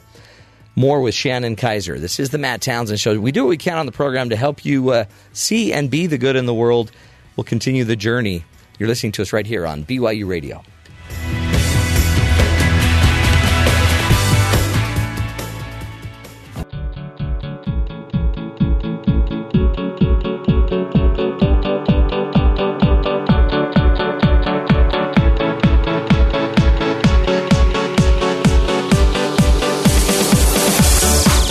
The name of the book is The Self-Love Experiment, 15 Principles for Becoming More Kind, Compassionate, and Accepting of Yourself. It is written by Shannon Kaiser, who has written many other books. And you can find more information about Shannon at the website playwiththeworld.com or also mindbodygreen.com. Shannon, again, thank you for your time. Thanks for being with us. Great insight. Yeah, thank you. It's great being here. So when I look at this self-love, I mean, a lot of people think, oh, they're just so selfish. But the reality is you're the only you've got, right? And if our thought process is always leading us back to how deficient we are, how pathetic we are, how weak we are, then really what we bring the world is deficiency and weakness. And so how do we – I mean, I guess this is a process. Like you said, it takes a while, and it really almost seems like a very personal battle with some of your biggest demons. Yes, self-love, I think that's the thing. We hear the word self-love, and that's why, one, it's called the self-love experiment. When we start to approach it as an experiment, and really, maybe we should be approaching life as an experiment and just trying new things, because a lot of times we have expectations. I have to, reach self-love. I have to lose weight, whatever the goal is. And when we fall off the wagon or whatever it may be, we put so much pressure on ourselves. And so first looking at the fact that maybe we think self-love is selfish, and it sounds a little hippy-dippy, and it's a word we hear a lot now, and it's a little bit like, oh, and I used to think that too. It's really good for them. Okay, they can have it, but I can't even look in the mirror and say something nice about myself. Are you kidding? Self-love is such a concept I'm not ready to get on board with, but I believe self-love is already within us, and I got to a point in my own life where I said, oh my gosh, there is so much suffering and pain in the world. And we can actually choose to say, oh, how dare I take care of myself or show up when there's so much going on? Or I got to a place where I said, by learning how to love myself is actually the best thing I can do in the world, because it's raising the vibration on the planet. It's making one less negative person on the planet. And therefore, I'm adding more love. And what I learned, this was transformational for me, because what I learned is when I truly do love myself, I am so much more grateful and helpful to everyone else around me. Because, like you said, when your cup's full, you can actually help others in a more profound way. So really, it's the greatest thing we can do to be here on earth is to love ourselves. That's so true. And really, I mean, in any way you look at it, you work you change you've changed, like just how you said that, one more person on the earth that can be positive and can vibrate more positivity. I mean, that's going to have endless repercussions. Yeah, and I think we make smarter, healthier, happier choices, too, from a loving place when we are in a place of self-compassion, you know? And so it really does extend out. We become more generous. We become more peaceful. It's a beautiful journey you can go on. I know in the book you mention you bring in a lot of solutions, a lot of tools that work to help you kind of get back to the self-love. What are some of your favorite tools or the ones that made the biggest impact on you? Yeah, so as the experiment goes, I'm a writer, of course, so I have a lot of journal prompts. In fact, at the very end of the book, every question I ask in the book, I put in a list so you can actually go deeper into your own free write, if you will. And some of my favorite tools are actually letters to yourself. So there's a couple different layers of this. One of the things that I did that really helped me was write a letter to my pain point, the part of me that I don't understand, my overweight belly, the flaw that I don't like. I did this when I was suffering from depression, too. I said, depression, why are you here in my life? I don't understand. I don't know how to be happy. All I can be is stuck in you. What are you here to teach me? And through this experience of going inward and just asking the questions, instead of saying, oh, I'm stuck, I started to ask a better question. And my depression revealed you're not being true to yourself. You don't want to be in this career. You don't want to live here. You want to be a writer. Follow your heart. And so that was my directive. And the same thing I did with my self-love experiment. I said, overweight body, I've tried to lose weight. I don't understand why you're here. Flaws, what are you here to teach me? And I said, I'm here to show you that you can love yourself no matter what. It's not about how you look. It's about how you live. And so give yourself permission to go into those points. And then in a little lighter way, it's just, write a letter to your future self, the part of you that might have it figured out or who is happy and healthy. Say, dear future me, what message do you have for me? And these are fun, kind of playful ways to really allow yourself to be more in the journey. It's powerful because, too, like you said, we already know somewhere inside of us, we know what the answer is. We just kind of build level upon level of delusion and lie or illusion around it. So those writing assignments allow you to have to kind of deal with it. And then I guess once you know, for example, you realize you're not being true to yourself about being a writer, then you have to, I guess, garner the strength to overcome the fear of risking it. Yeah, I think courage plays a really big part in every part of our life. And so it does come back to how much do we really want to settle and stay in our comfort zone? Because once I recognized that, I could have easily said, okay, I know that. I'm going to stay stuck in advertising. I'm going to stay, stuck in this life that I don't like. But what I did and what I find with many of my life coaching clients too is once they identify it, it becomes this force within, almost like, if you're a superhero, you find your amazing superpower, it becomes motivation. It becomes, I can't not live any other way now. And that's what happened when I discovered I need to be a writer. All of my energy started to turn into this is what I was put on earth to do. And so I think it actually becomes, the fear goes away because you're so charged up by your passion and your purpose. Well, then it reinvigorates you. So your self-love, like you were saying, does give you the power and the courage to take the next step and the next step. Plus, I imagine that once you love yourself more, it seems like if you believe in a higher power, you can relate differently to that higher power. If you believe just in nature, you can relate differently to nature or to anything that's more valuable to you. Absolutely. Absolutely. Your relationships become much more in-depth, and you really do feel more close to everyone around you. Yeah, I guess more able to be vulnerable, to risk. I mean, those questions you were saying to your mom were amazing and powerful, which facilitated the ability, it seems like, for you to kind of transcend your sabotage. A lot of us have a hard time even becoming or getting that intimate with somebody, being that real. I think that's the point, too. The self-love experiment gives us permission to explore, and it gives us permission to be us. And being us means I'm going to ask the questions I've never asked before. I'm going to go deeper into my own heart and really be aware of maybe why I've been doing what I'm doing without judgment, without criticism, but just kind of like, like a scientist who's working on a science experiment. They have different options they try, and one works, one doesn't, and they say, okay, well, this is a process. I'm going to keep going. Good stuff. What I guess as we're wrapping up, I always like to know like the one thing that every one of us could do today that would immediately get us into the self-love experiment. I guess other than obviously buying the book, but what's something we can do today that would immediately kind of invigorate us or at least open us up to take the next step of self-love? Absolutely. The very first thing I would say is to really start to be aware of the inner critic that's in your mind by addressing yourself in a more kind way. So this starts the minute you wake up and the minute even before you go to bed.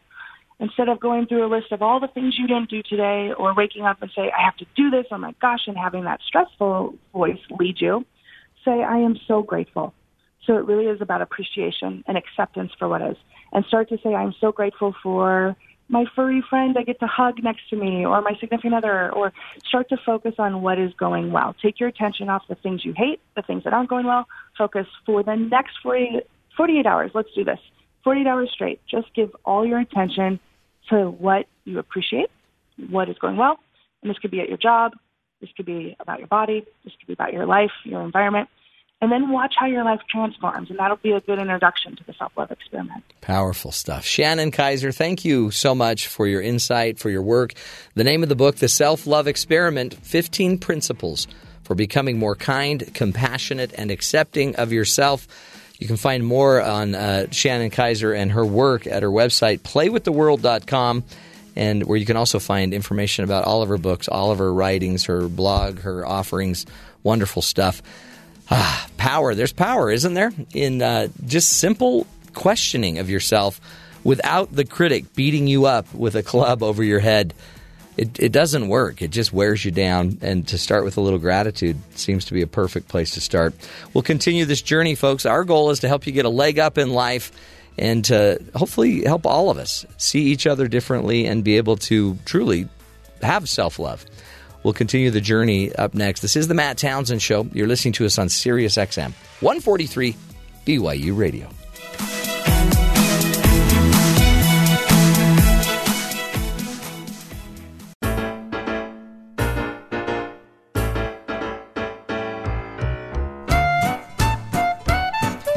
Yes, it's time, folks. At this juncture in the show, we always like to do a little empty news for you to learn from the headlines.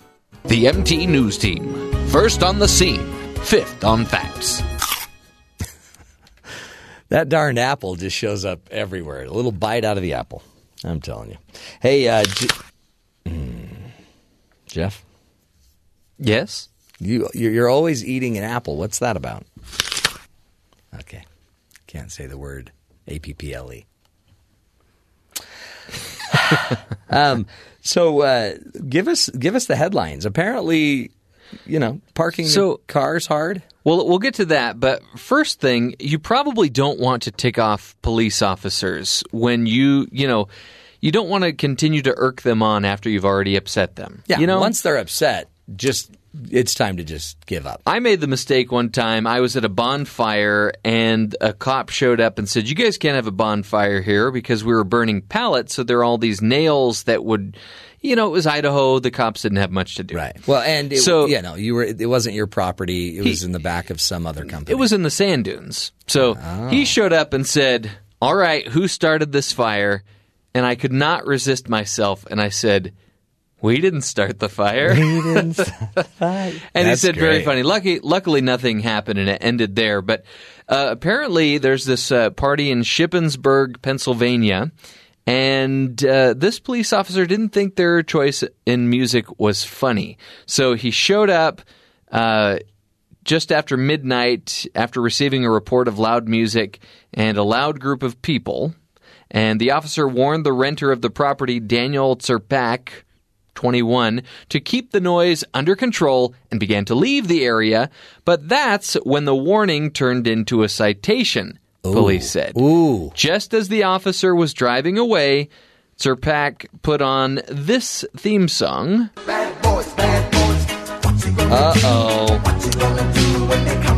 Yes. Busted. And he intentionally raised the volume to an excess level. Zerpak. So Zerpak was cited for a noise violation. Yeah. So then that transformed into this.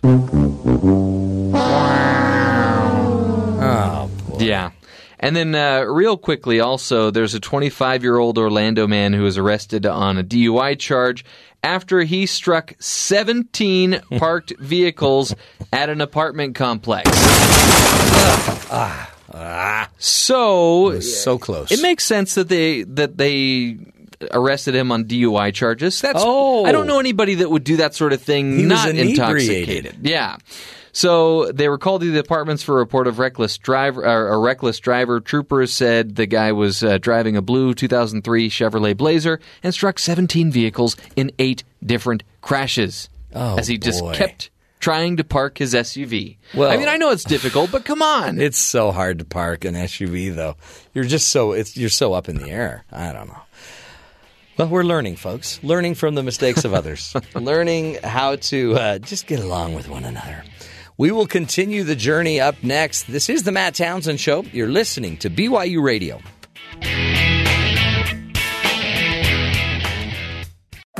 This is the Matt Townsend Show. Your guide on the side. Follow Dr. Matt on Twitter At Dr. Matt Show. Call the show at 1-855-CHAT-BYU. This is the Matt Townsend Show. Dr. Matt Townsend Now on BYU Radio. BYU Radio. Back at it, folks. Welcome to the program. Dr. Matt here. Hour number 3 of the program. If you have missed the first 2 hours, you will want to go look those up. Life changers. We learned about Jeff almost getting arrested. And That's right. Lipping off to a cop when they were having a bonfire. And he's like, you can't have a bonfire. Let's reenact it. Okay, no. He walked up and asked who started this fire. I'll get to that. But they were having a bonfire, and really it was a place you can't have a bonfire. And the cop comes up and says, who started this fire? And I started to chuckle within myself, and I couldn't help myself and said, we didn't start the fire. And then they tased him and just cooked him like a turkey. Tase it. Lose the lip, pal. Did the cop? Is that what the cop said to you? I don't know that we weren't supposed to be having a fire there. I think it was more we were burning pallets and there were nails. And so he wanted us to come back in the morning and pick up the nails. And I think some of the kids actually did come back. Oh, the good kids came back. Yeah. You were actually trying to fight off a taser burn. I was still twitching the next morning. I was never really into bonfires growing up. Well, because you didn't like to bond. Yeah, to bond. What? De Bond. Did I say de bond? No. Oh. The James Bond. De Bond. I got a great show for you. Today we're going to be talking, and Terry's the one that brings this up. He says, in fact, he said it just yesterday, man, I don't have enough, I don't talk enough to my wife. We don't have enough of these couples meetings. We don't share our feelings enough. If No, only we talk all the time. If only we had She just texted me. She's stuck in traffic. It's not what you were saying yesterday. If only we had a mechanism to sit and speak and have a meeting with each other. So today we will be revisiting an interview we did on marriage meetings for lasting love. How to have a regular meeting with your spouse where you can get out, air out the dirty laundry. See, my problem, there's not a night that works. Do it in the morning then. Well, I'm not home in the morning. I'm here. Do it in the afternoon. Wake up earlier. She's not home in the afternoon. Teleconference. Do a teleconference couples meeting. She's busy at work. Every fourth She's trying to Thursday. save the world. I'm fighting kids. It's different. Let's just do it once a week on the show. Great point. On her way to the work. When does she have a lunch break? And She could call in because she's driving during the show. Yeah. And we could have a little marriage conference. Let's do it. No, I don't think so. Starting next. Hey, he's offering you free marriage counseling. Do you know what people pay me for this? Dollars. Yeah. They pay me dollars for this. Yeah. Okay. I figured it was dollars and not some sort of a bartering system. Well, no, one person gave me a... Did you take Bitcoin? No, but I took a pelt Chickens? yesterday. Whopper coin? There's a new cryptocurrency called Whopper coin. Well, Whopper coin is what you get if you have been laid off. You get a Whopper coin. Right. That's right. Do you take chickens or cows? Like, are you an... Ooh, barter. And how would you value yourself? Do you think you're an 8-cow therapist? Oh, easily. Easily. So I've actually had a person, and this is totally true, and I didn't take the deal, but he said, if you save my marriage, I will give you a house. Really? Yeah. But you didn't take him up on it? No, that's not ethical. Really? I said, I'll take your car, not your house. Your house is... No. I just said no. What are you driving there, a Vespa? Or not what is that? Not a Vespa, a Tesla? Tesla. I'll take your Tesla in a second. No, but people are that desperate to make stuff work, but that's not how, you don't barter your marriage, right? You gotta, I just said no. You used to. It'll be a lot cheaper than your house. You just have to do some things that we tell you to do. You just got to learn to communicate. And today, we're giving everybody a chance to learn about how to hold a marriage meeting. I have my own version of this that I've done for about 15 years, and they're amazing with my clients. It's one of the great things that saves their marriage. Then you can vent. It's like Tupperware. You need to burp your Tupperware. Yes, this is key. And if you get the extra air out, then there's not as much pressure. Just a little burp. You just can't bury your feelings and move on like it didn't happen? No. I don't know. I think there's something to be said for that approach. Not really. That is actually the mantra of the Divorce Club. I think we'll just agree to disagree on that. I don't agree to that. Yeah, I didn't agree either. Oh. I'm disagreeing to disagree. Wow. Yeah. Is that possible? It's getting ugly. We'll get to all of that straight ahead. Marriage meetings that will help you create lasting love. Also some empty news. We have a few more empty news stories for you. And by the way, we'll be visiting with our good brethren from BYU Sports Nation. They're on the verge. They're gearing up of the big game against Brigham Young University, BYU against LSU. They're gearing up before they break down? Yeah, and take off. I mean, they all but admitted that BYU is going to lose. Hey, don't use those words. Hey, negative Nelly. Don't use those words. Their words, not mine. I don't think they said lose. I think they said wouldn't it be a miracle if they won? I think they said this is going to be a learning experience. And by the way, BYU, just so you know, you can look for it out on the road because our good friend, our good trucker friend, Bass, is on the way to Kentucky. But BYU's truck left, I think, yesterday. With the equipment. With all the equipment. All the football pads. And it's on its way. Extra footballs. To Nolans. Athletic tape. Thanks. Got it. I'm just saying, what's in I the don't truck? need an inventory of what's in the truck. It's a big truck. It's a huge truck. It's and not even good like looking truck. It's not even the BYU TV HD truck.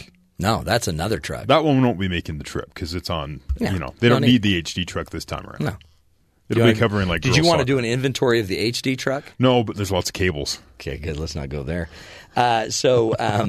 We'll find out what's going on with BYU Sports Nation, of course. Also, do a little hero story and some more empty news. But first, we must get and really understand what's going on again in Houston and now Louisiana. Talk to us. Energy Secretary Rick Perry has tapped the nation's energy oil stockpile in response to fuel shortages caused by Hurricane Harvey. The Energy Department announced on Thursday the decision to draw down 500,000 barrels of crude oil from a strategic petroleum reserve site in Louisiana as part of an emergency exchange with Phillips 66 at the company's refinery in Lake Charles, Louisiana. About 40% of the refining capacity along the Gulf Coast, or about a fifth of the nation's entire capacity, has been knocked out by flooding and other damage, and the storm has also made it difficult in some cases for crude oil to arrive on shore.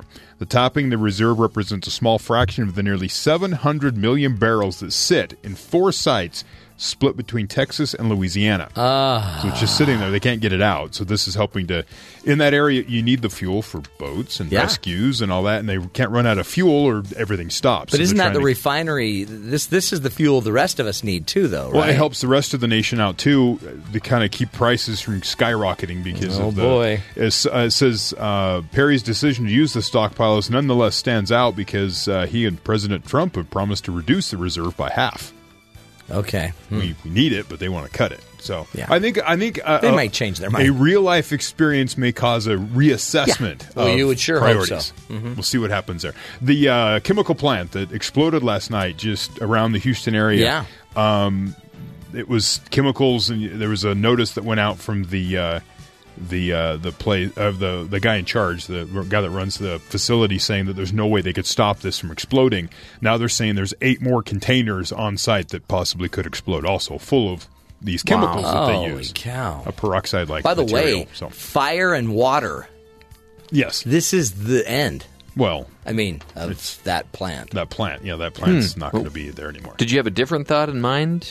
No. Okay. U.S. Education Department easing financial aid rules and procedures for those affected by Hurricane Harvey. The department is encouraging students whose financial needs have been altered by the storm to contact their school's financial aid office. The agency said in a statement that colleges and career schools will be allowed to use professional judgment to adjust a student's financial information in the aftermath of Harvey.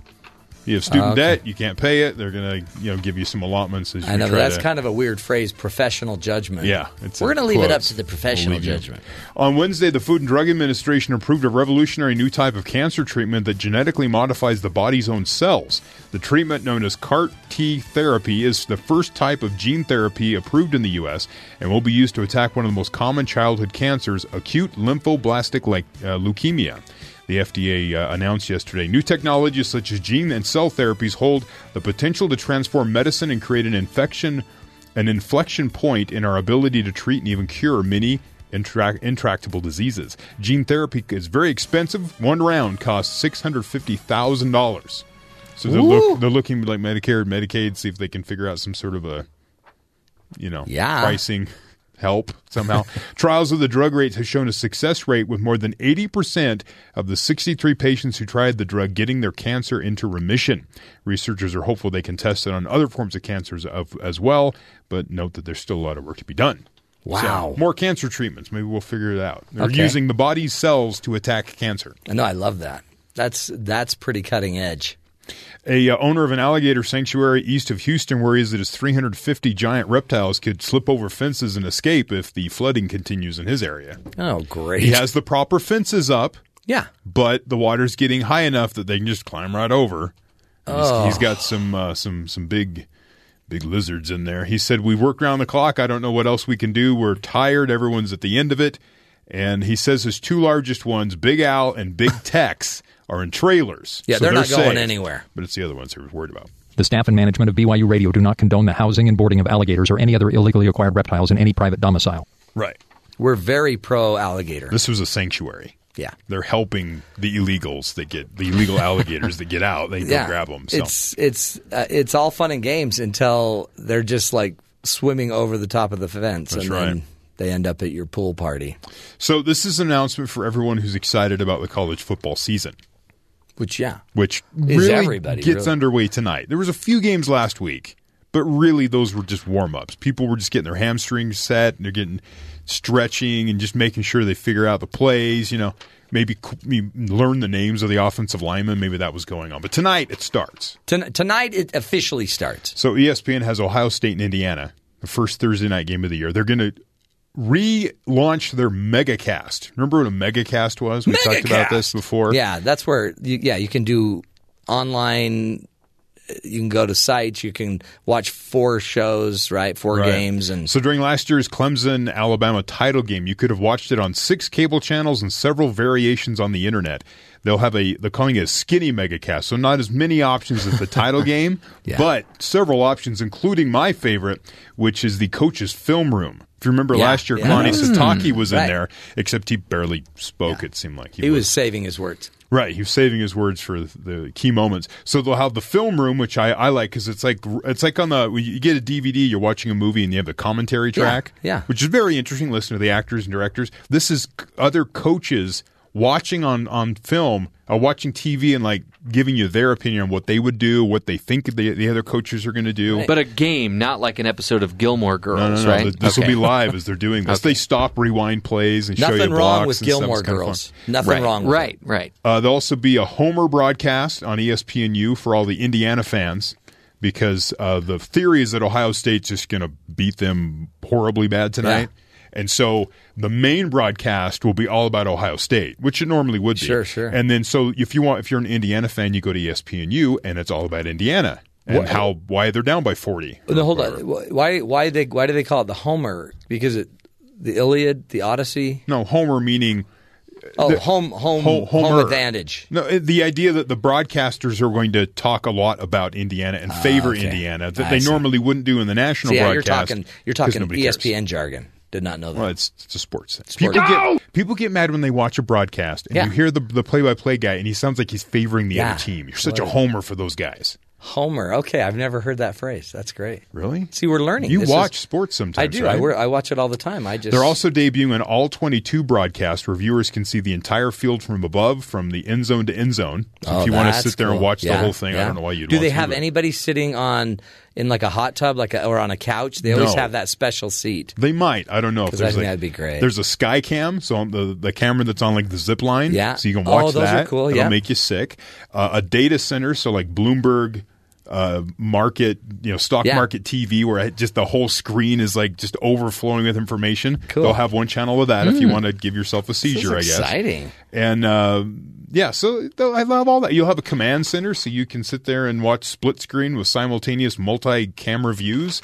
I mean, I think there's just way too much going on, but it'll be fun to flip around if the game gets boring. And then I'll watch something else because I don't really care. And we learned about Homer. Well, being a homer. Yeah, being a homer. Yeah. Not Homer, not like the character or the Odyssey or whatever. Yeah, no, I get it. It's a new term. No, I'm with you.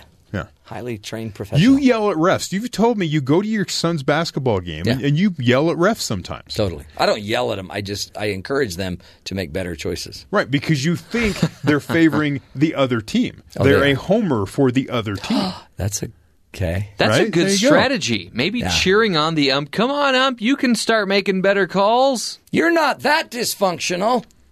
Yeah, that wouldn't turn You're out not badly for you at all. blind. We believe in you. That'll work. Hey, I got great news. This is important because Jeff was worried about this the other day. You do not get warts from touching a toad. Hallelujah, hallelujah, hallelujah. You can't catch them. You don't get warts from toad touching. As Toes or toad? Toads. Okay. Did I say toes? I can't tell. You may have said toads. I don't know. Or toads. You do get them from touching certain toads. Ooh, if you touch a dirty toad, watch out. That's why Mama said, wash your tote. You don't want to spread the germs. Anyway, SciShow host Michael Aranda explains in a video that you can find on YouTube that the bumps of a wart are really caused by the human papilloma virus. Okay? Which, by the way, can also eventually cause cervical cancer and other health problems. That's the HPV virus, right? But so once it penetrates your skin on the top layer, that's what creates, and it could, by the way, do it through a scratch, through a cut. Really? That's why you got to take care of your nails and you don't want a lot of opening, cuts on your hand. Because that's why I wear a full bodysuit everywhere. No, I know. That's that Blue Man suit you wear. It's incredible. So it has nothing to do with a frog or a toad. You might get grossed out by touching a toad. Yeah. But the virus is really not going to come that way. It is from skin-to-skin contact with somebody who has the HPV virus, and then they get it to you through like using their towel. Or, by the way, this is why you're supposed to wear shoes or flip-flops when you go to the gym shower. Right? You just want you don't want everyone else's goo. Shouldn't keep rubbing my nose on towels to No. Okay. No. Avoid that. Yeah. That's a good health tip. So I thought it'd be important that we share that with you guys. Warts don't come from toads. No. So, by the way, which is important because in Houston, toads are everywhere. Apparently, yes. They're floating everywhere. Bah. Can you imagine, A, what's in the water, but B, don't eat the fish that you catch in your living room? Yesterday, listening to a podcast, right? And they were interviewing a woman who was living in Houston who has chosen to stay in her home. Yeah. The floodwaters in her road are like, she says the road's flooded. It's halfway up her front lawn. And she's standing there. The entire street is evacuated, but her and her family have decided to stay. And she's like, am I making the right decision? She goes, nobody can make that decision for you but you. Yeah. Her house isn't flooded yet. They're not planning on looting everybody else's home, are they? No. That's the other thing. I guess you'd have to – now you're just out there on the range. While the interviewer's on the phone with her, she goes, hold on a second, and starts yelling out in the street because a guy in a boat floats by and yells, hey, do you guys need help? She goes, no, we're deciding to stay. What happens if we change our mind? Who do we call? And the guy's like, yells 911 or something. And she's like, okay, thanks. And then she goes, that's it. We've made our decision. We're staying. Holy cow. It's crazy. And you don't want to leave because then your house would get looted or who knows what would happen. And that's the thing. It's her dream house. Oh. They put all this money in. They built this home she says it's the greatest house she's ever lived in, and they don't want to leave it. But now their cars won't work because they can't get them out, and now they need a boat. But they can't do anything about it. I mean, if the waters get higher, it's not like they can say, all right, now we can spring into action. And there's nothing you can do. And I bet they're not going to be pumping the water out, right? They're just going to let a lot of it evaporate. There's nowhere for it to go if they do. So she's in for a long ride. It was just crazy to listen to that and listen to her account. Like you could hear her going through as she's saying, we've made this decision, doubting the decision she just made. But yeah, what do you do? Yeah. It's never too late. They can leave now. That's why it's good to have a lot of kids. You could just leave some of the kids there. Just leave them and you go stay at a Ramada Inn. You're a monster. Okay. No need to be rude. All right. Up next, it's time, folks, to take care of your marriage. Marriage Meetings for Lasting Love. We'll be revisiting an interview with Marcia Naomi Berger up next. This is the Matt Townsend Show, helping you be the good in the world.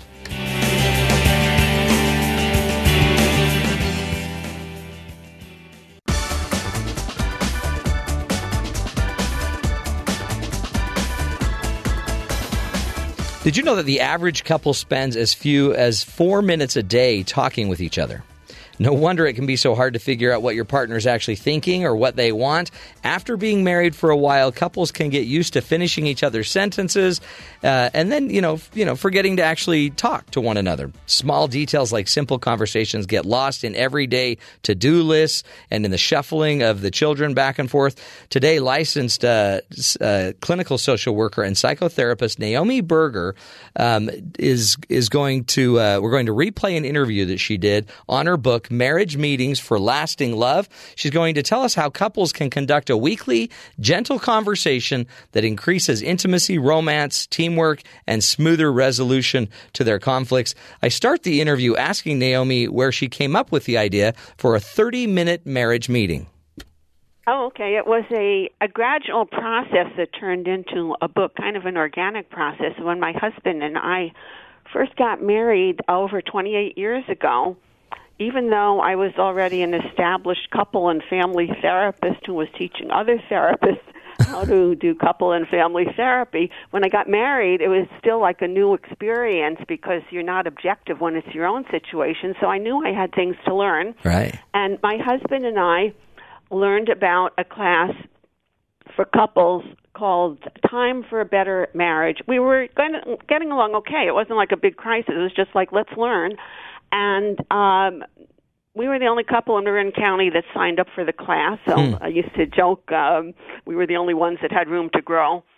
And it was a very nice class. This wonderful woman taught it just for the two of us. It was about 8 weeks. About 5 minutes or less was devoted to the idea of having a weekly marriage meeting with a 4-part agenda. And that was the one thing that we took from the class that we kept doing. And as we did it, we refined it. And eventually, I ended up giving seminars to other people and teaching my clients how to have marriage meetings and writing articles, and it evolved into the book. It took years, from the beginning until the book actually came out. Well, it's interesting. I do a lot of communication coaching, relationship coaching with couples where we teach them to talk and resolve problems. And where we found they have the biggest impact is once they've learned the skills and you teach them how to do an agenda that's pretty fulfilling, you turn them to each other and they start just naturally improving their systems, their life. Exactly, and that's the value of the weekly marriage meeting. You get practice, and more practice in using the skills, and I have outlined them step by step in the book. And we find that, as my husband and I found at the beginning, the meeting could take a long time if you were going to put all your backed up stuff into it. Right. Unfinished business, that's a common way of describing it. But that's not productive to try to do everything at once. So we say eliminate anything that's going to take more than 45 minutes for the whole meeting. Yeah. And as you get used to having them, you can often do them in 30 minutes or less.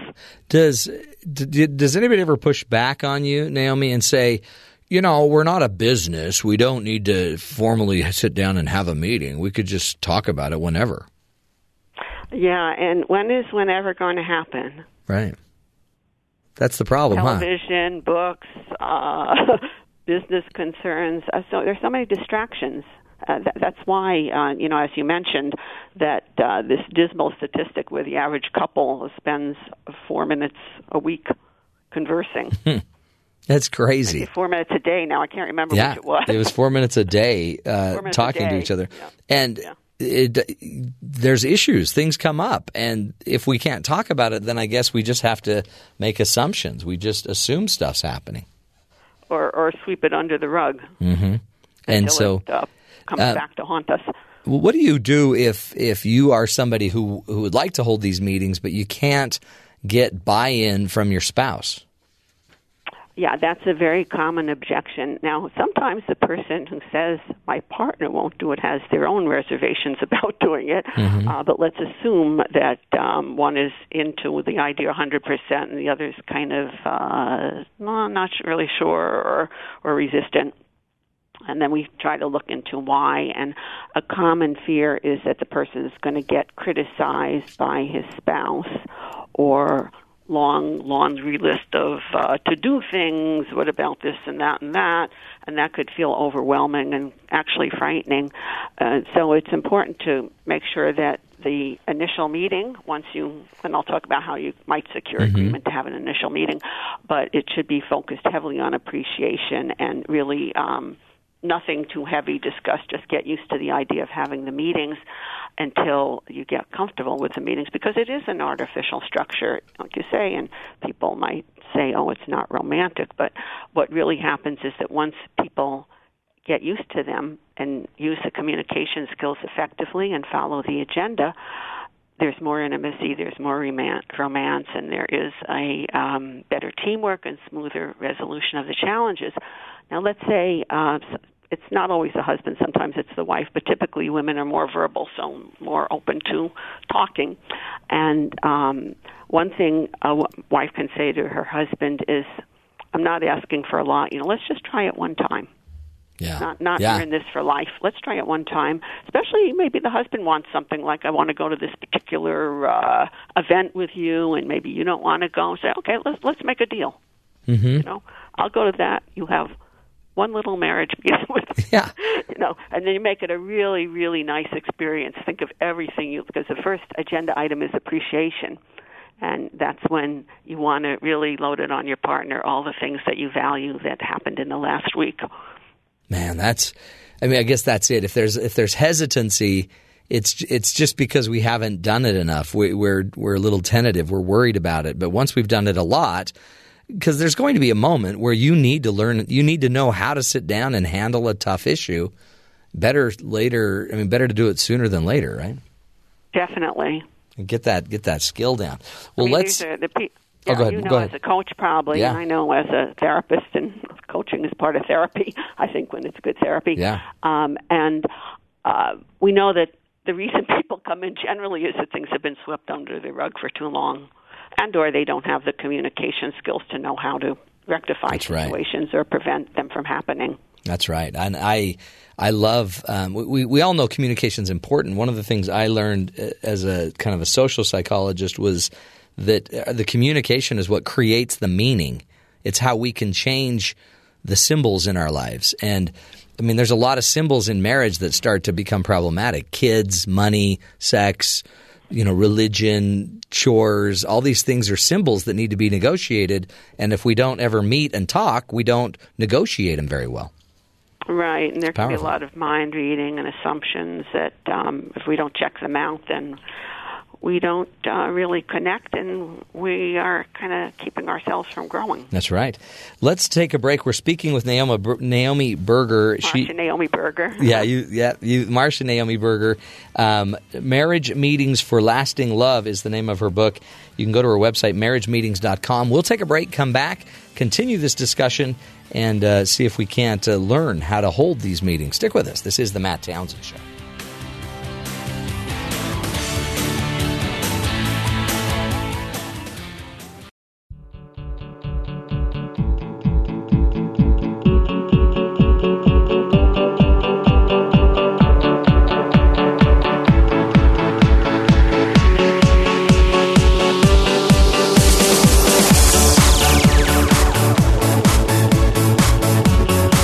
Welcome back, friends, to the Matt Townsend Show. Does your marriage need a pick-me-up, or just even, just some stability and some strength so that it can grow forward in a healthy, loving way? Well, maybe a marriage meeting is what is needed. Joining us is Marsha Naomi Berger. She's the author of the book Marriage Meetings for Lasting Love, and she's here teaching us about the power of these meetings. Welcome back to the show. We appreciate you being with us today. Oh, thank you, Matt. I'm very glad to be here. You bet. Talk to us about kind of the agenda. And I know in the book you talk about it, you walk everybody through the steps, but what are the things that should be part of this meeting? So the 4 steps of the meeting, and this is it sounds structured, but it's pretty loosely structured because these are just the general categories, and then you fill in, each person can fill in how they want to approach each category. Right. So the 4 categories are appreciation, chores or responsibilities, planning for good times, and then discussing problems or challenges. And the first part, appreciation, each person takes an uninterrupted tone, saying exactly what they like about the person now and during the past week, since the meeting is designed to happen every week. So whatever can be simple things like, I like the way your blue shirt brings out the lovely blue color of your eyes, and it could be, I appreciate how all the delicious meal you cooked on Wednesday night. Yeah. That was, let's see, what did you make? Eggplant parmesan. You made my favorite. Thank you very much. So anything, really. I appreciate you visiting my aunt with me, even though, you had a lot on your plate, but you took the time out, and I really value your support. That's great. And so it's really about it's about making sure we're seeing what's good, what's working, what's positive. Talk about what we appreciate. And I guess that kind of gets into the positive psychology world, right, where we're identifying the good in the good in the world. Right, and that's a basic premise of social work, is you do build on people's strengths. Yeah.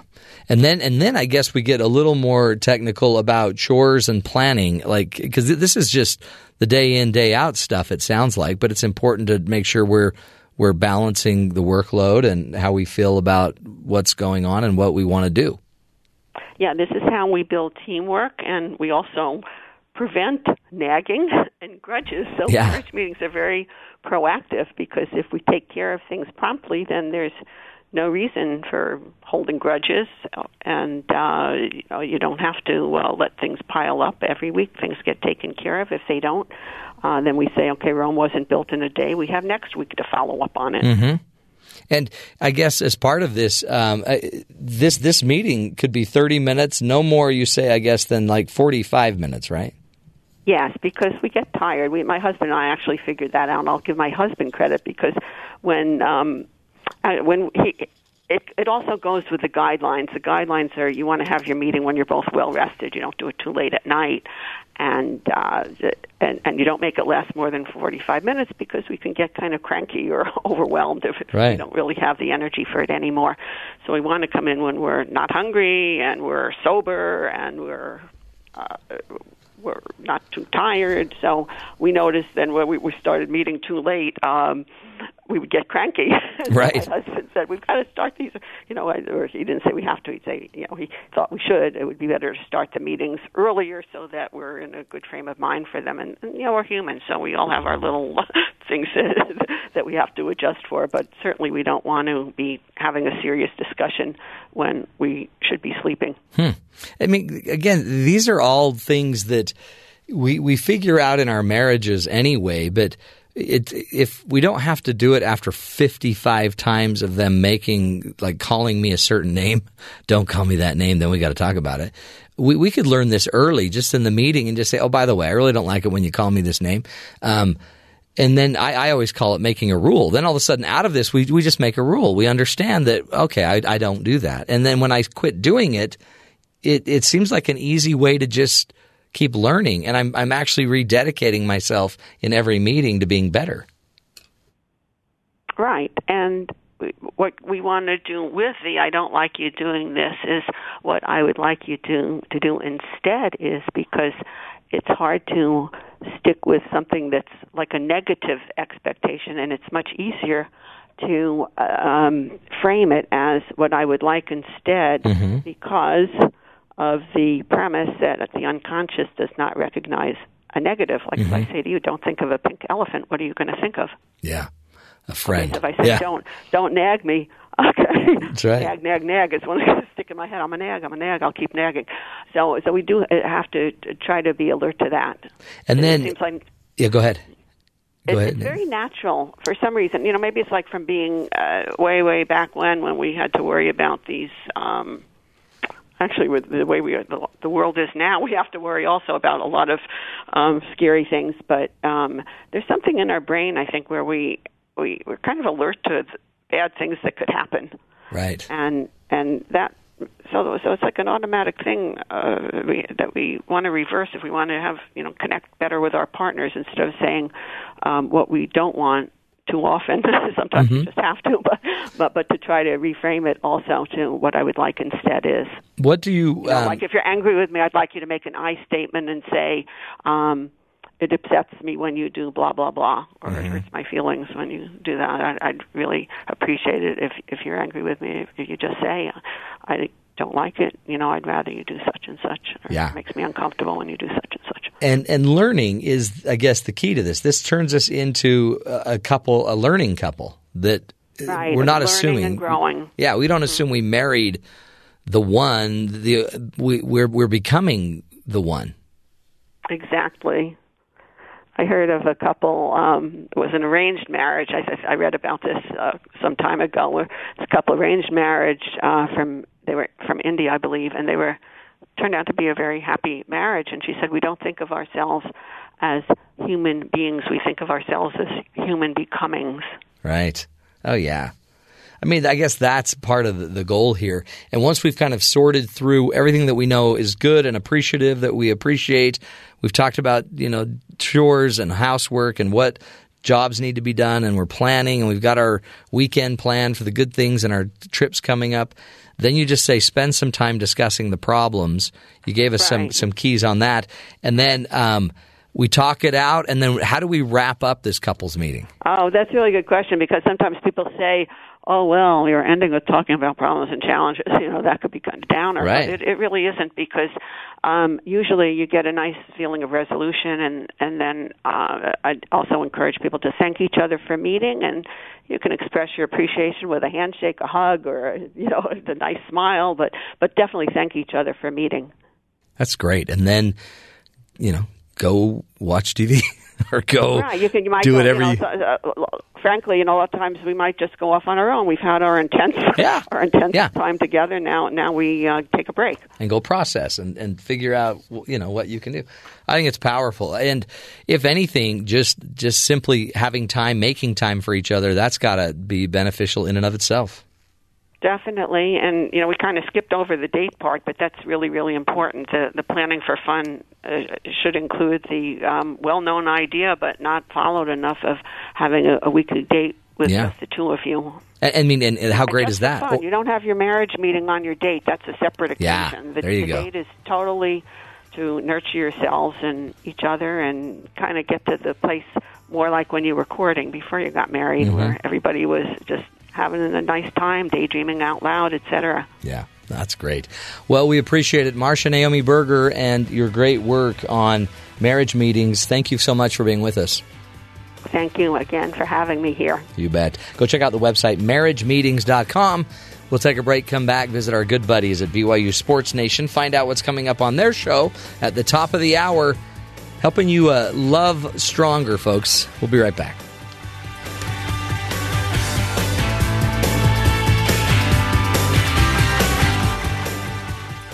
For he's a jolly good fellow, for he's a jolly good fellow, for he's a jolly good fellow, which nobody can deny. So true, folks. So true. He is a jolly good fellow, and today, as we head down to BYU Sports Nation, we get to celebrate the fact that Jason Shepard is now officially a BYU broadcaster. He's always on the show with Jerem, and he fills in. He's the permanent producer, fill-in, stud, but now he's an official BYU broadcaster. Jason and Jerem, hello, gentlemen. Are you there, boys? Oh, hello, gentlemen. I can hear somebody chattering their teeth. Jason and Jerem. Jason, by the way, has been doing broadcasting for BYU Sports for years. I mean, he looks like he's he looks like he's 30, but he's really 75, and he can't speak. So they're trying to get our good buddies Jason and Jerem from BYU Sports Nation on the line. Guys, can you hear us yet? They can hear you. They can hear us. We're still trying to figure it out. Well, darn it. We'll see if we can get back and get them pulled up, because we got to find out. We saw the truck for the game with all the BYU team gear is on the way to LSU. In fact, they've got to get all the way to Louisiana to the Superdome, I think is what they're calling it there. Anyway, they'll be. We just hope the truck makes it, because I don't know what you do if all of a sudden the truck gets stopped because of inclement weather. Does the team just play without pads, or maybe the truck's going to supposedly get there so early that it won't be a problem? Anyway, we apparently are having some technical difficulties, so we'll have to make that one up. I'm just going to say the truck will eventually make it, and when it makes it, everyone will be happy. Terry gave us a rundown of everything that is in the truck, and it was too much. Pads, gear, mouth guards, knee pads, shin athletic tape. Pamphlets, like how to be a healthy football player. Pamphlets, those are really big. Anyway, creams, ointments, Bengay, Icy Hot. I wasn't going to say the name brand, but yeah, I just did. Sometimes I just like to promote. Not really. Okay, so let's instead go to the empty news segment of the show. Jeff has still been hanging on to some great stories from it's the news you don't even know you need to know. How are you a fan of irony when it comes to theft? Oh, I love irony when it comes to theft. Can't get enough of it. All right. Well, police in Kansas City are on the hunt for a man accused of stealing a TV while wearing a T-shirt with the phrase, "I'm broke, baby." So it was printed on the shirt. The Lee Summit Police Department says on its Facebook page that, yes, we realize his shirt is ironic.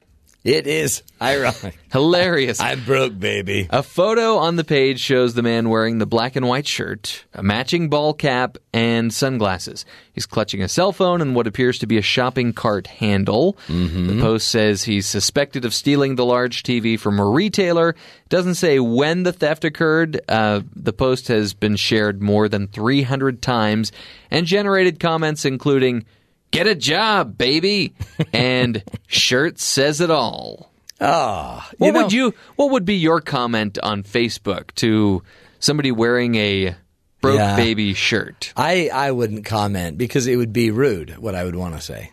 Oh. But wow. The funny thing about it is he didn't apparently know he was going to be committing that crime. Or he doesn't understand irony. Yeah, you really got to plan out your outfits ahead of time. Well, we've told that. How many times have we said that? If you're going to rob a bank, make sure you're dressed for success. Well, in fact, we have a sponsor that can help out, I think. Are you planning to rob a convenience store but are stumped about what to wear?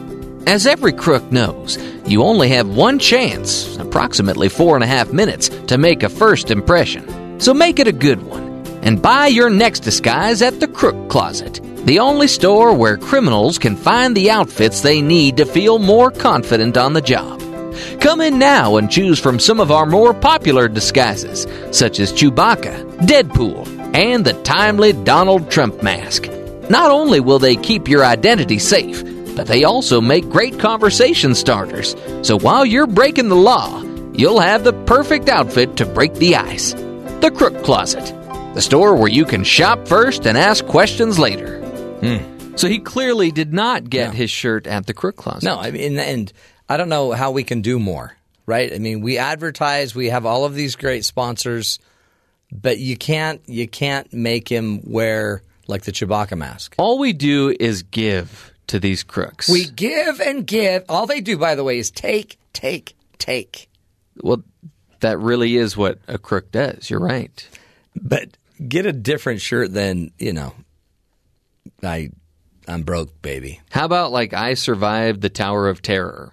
Yeah. Even that would be better, Or like Greasy Joe's Bottomless Barbecue Pit.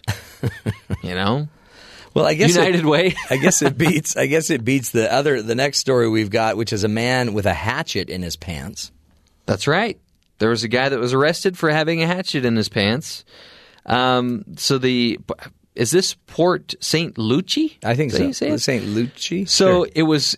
Port St. Lucie. Excuse me, Lucy. Was swiped from Walmart, and he didn't have a concealed weapon license. I just stole it from the Walmart. The funny thing about this is, let's see, they concealing merchandise on his person and in a Walmart shopping bag. This is the best part. He was wearing stolen socks as well, but Walmart let him keep those.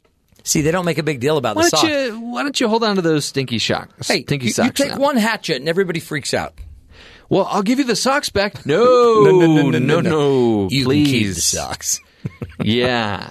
We have enough toe jam as it is. It's there's just, I don't know. They discriminate, right? And it's not even. If you hiding a hatchet, it's a weapon, right? But some socks are deadly. That's true. Even more deadly than a hatchet. Maybe the hatchet was dull. Right. It's like being pepper sprayed. And that really shows Walmart's true colors, too. Sure, we'll take the $1,000 TV back. Yeah. But you can keep the socks. We're generous. We give that way. But we do want our hatchet back. And we are pressing charges. Okay, well, we do what we can, folks. We can't do everything for everybody.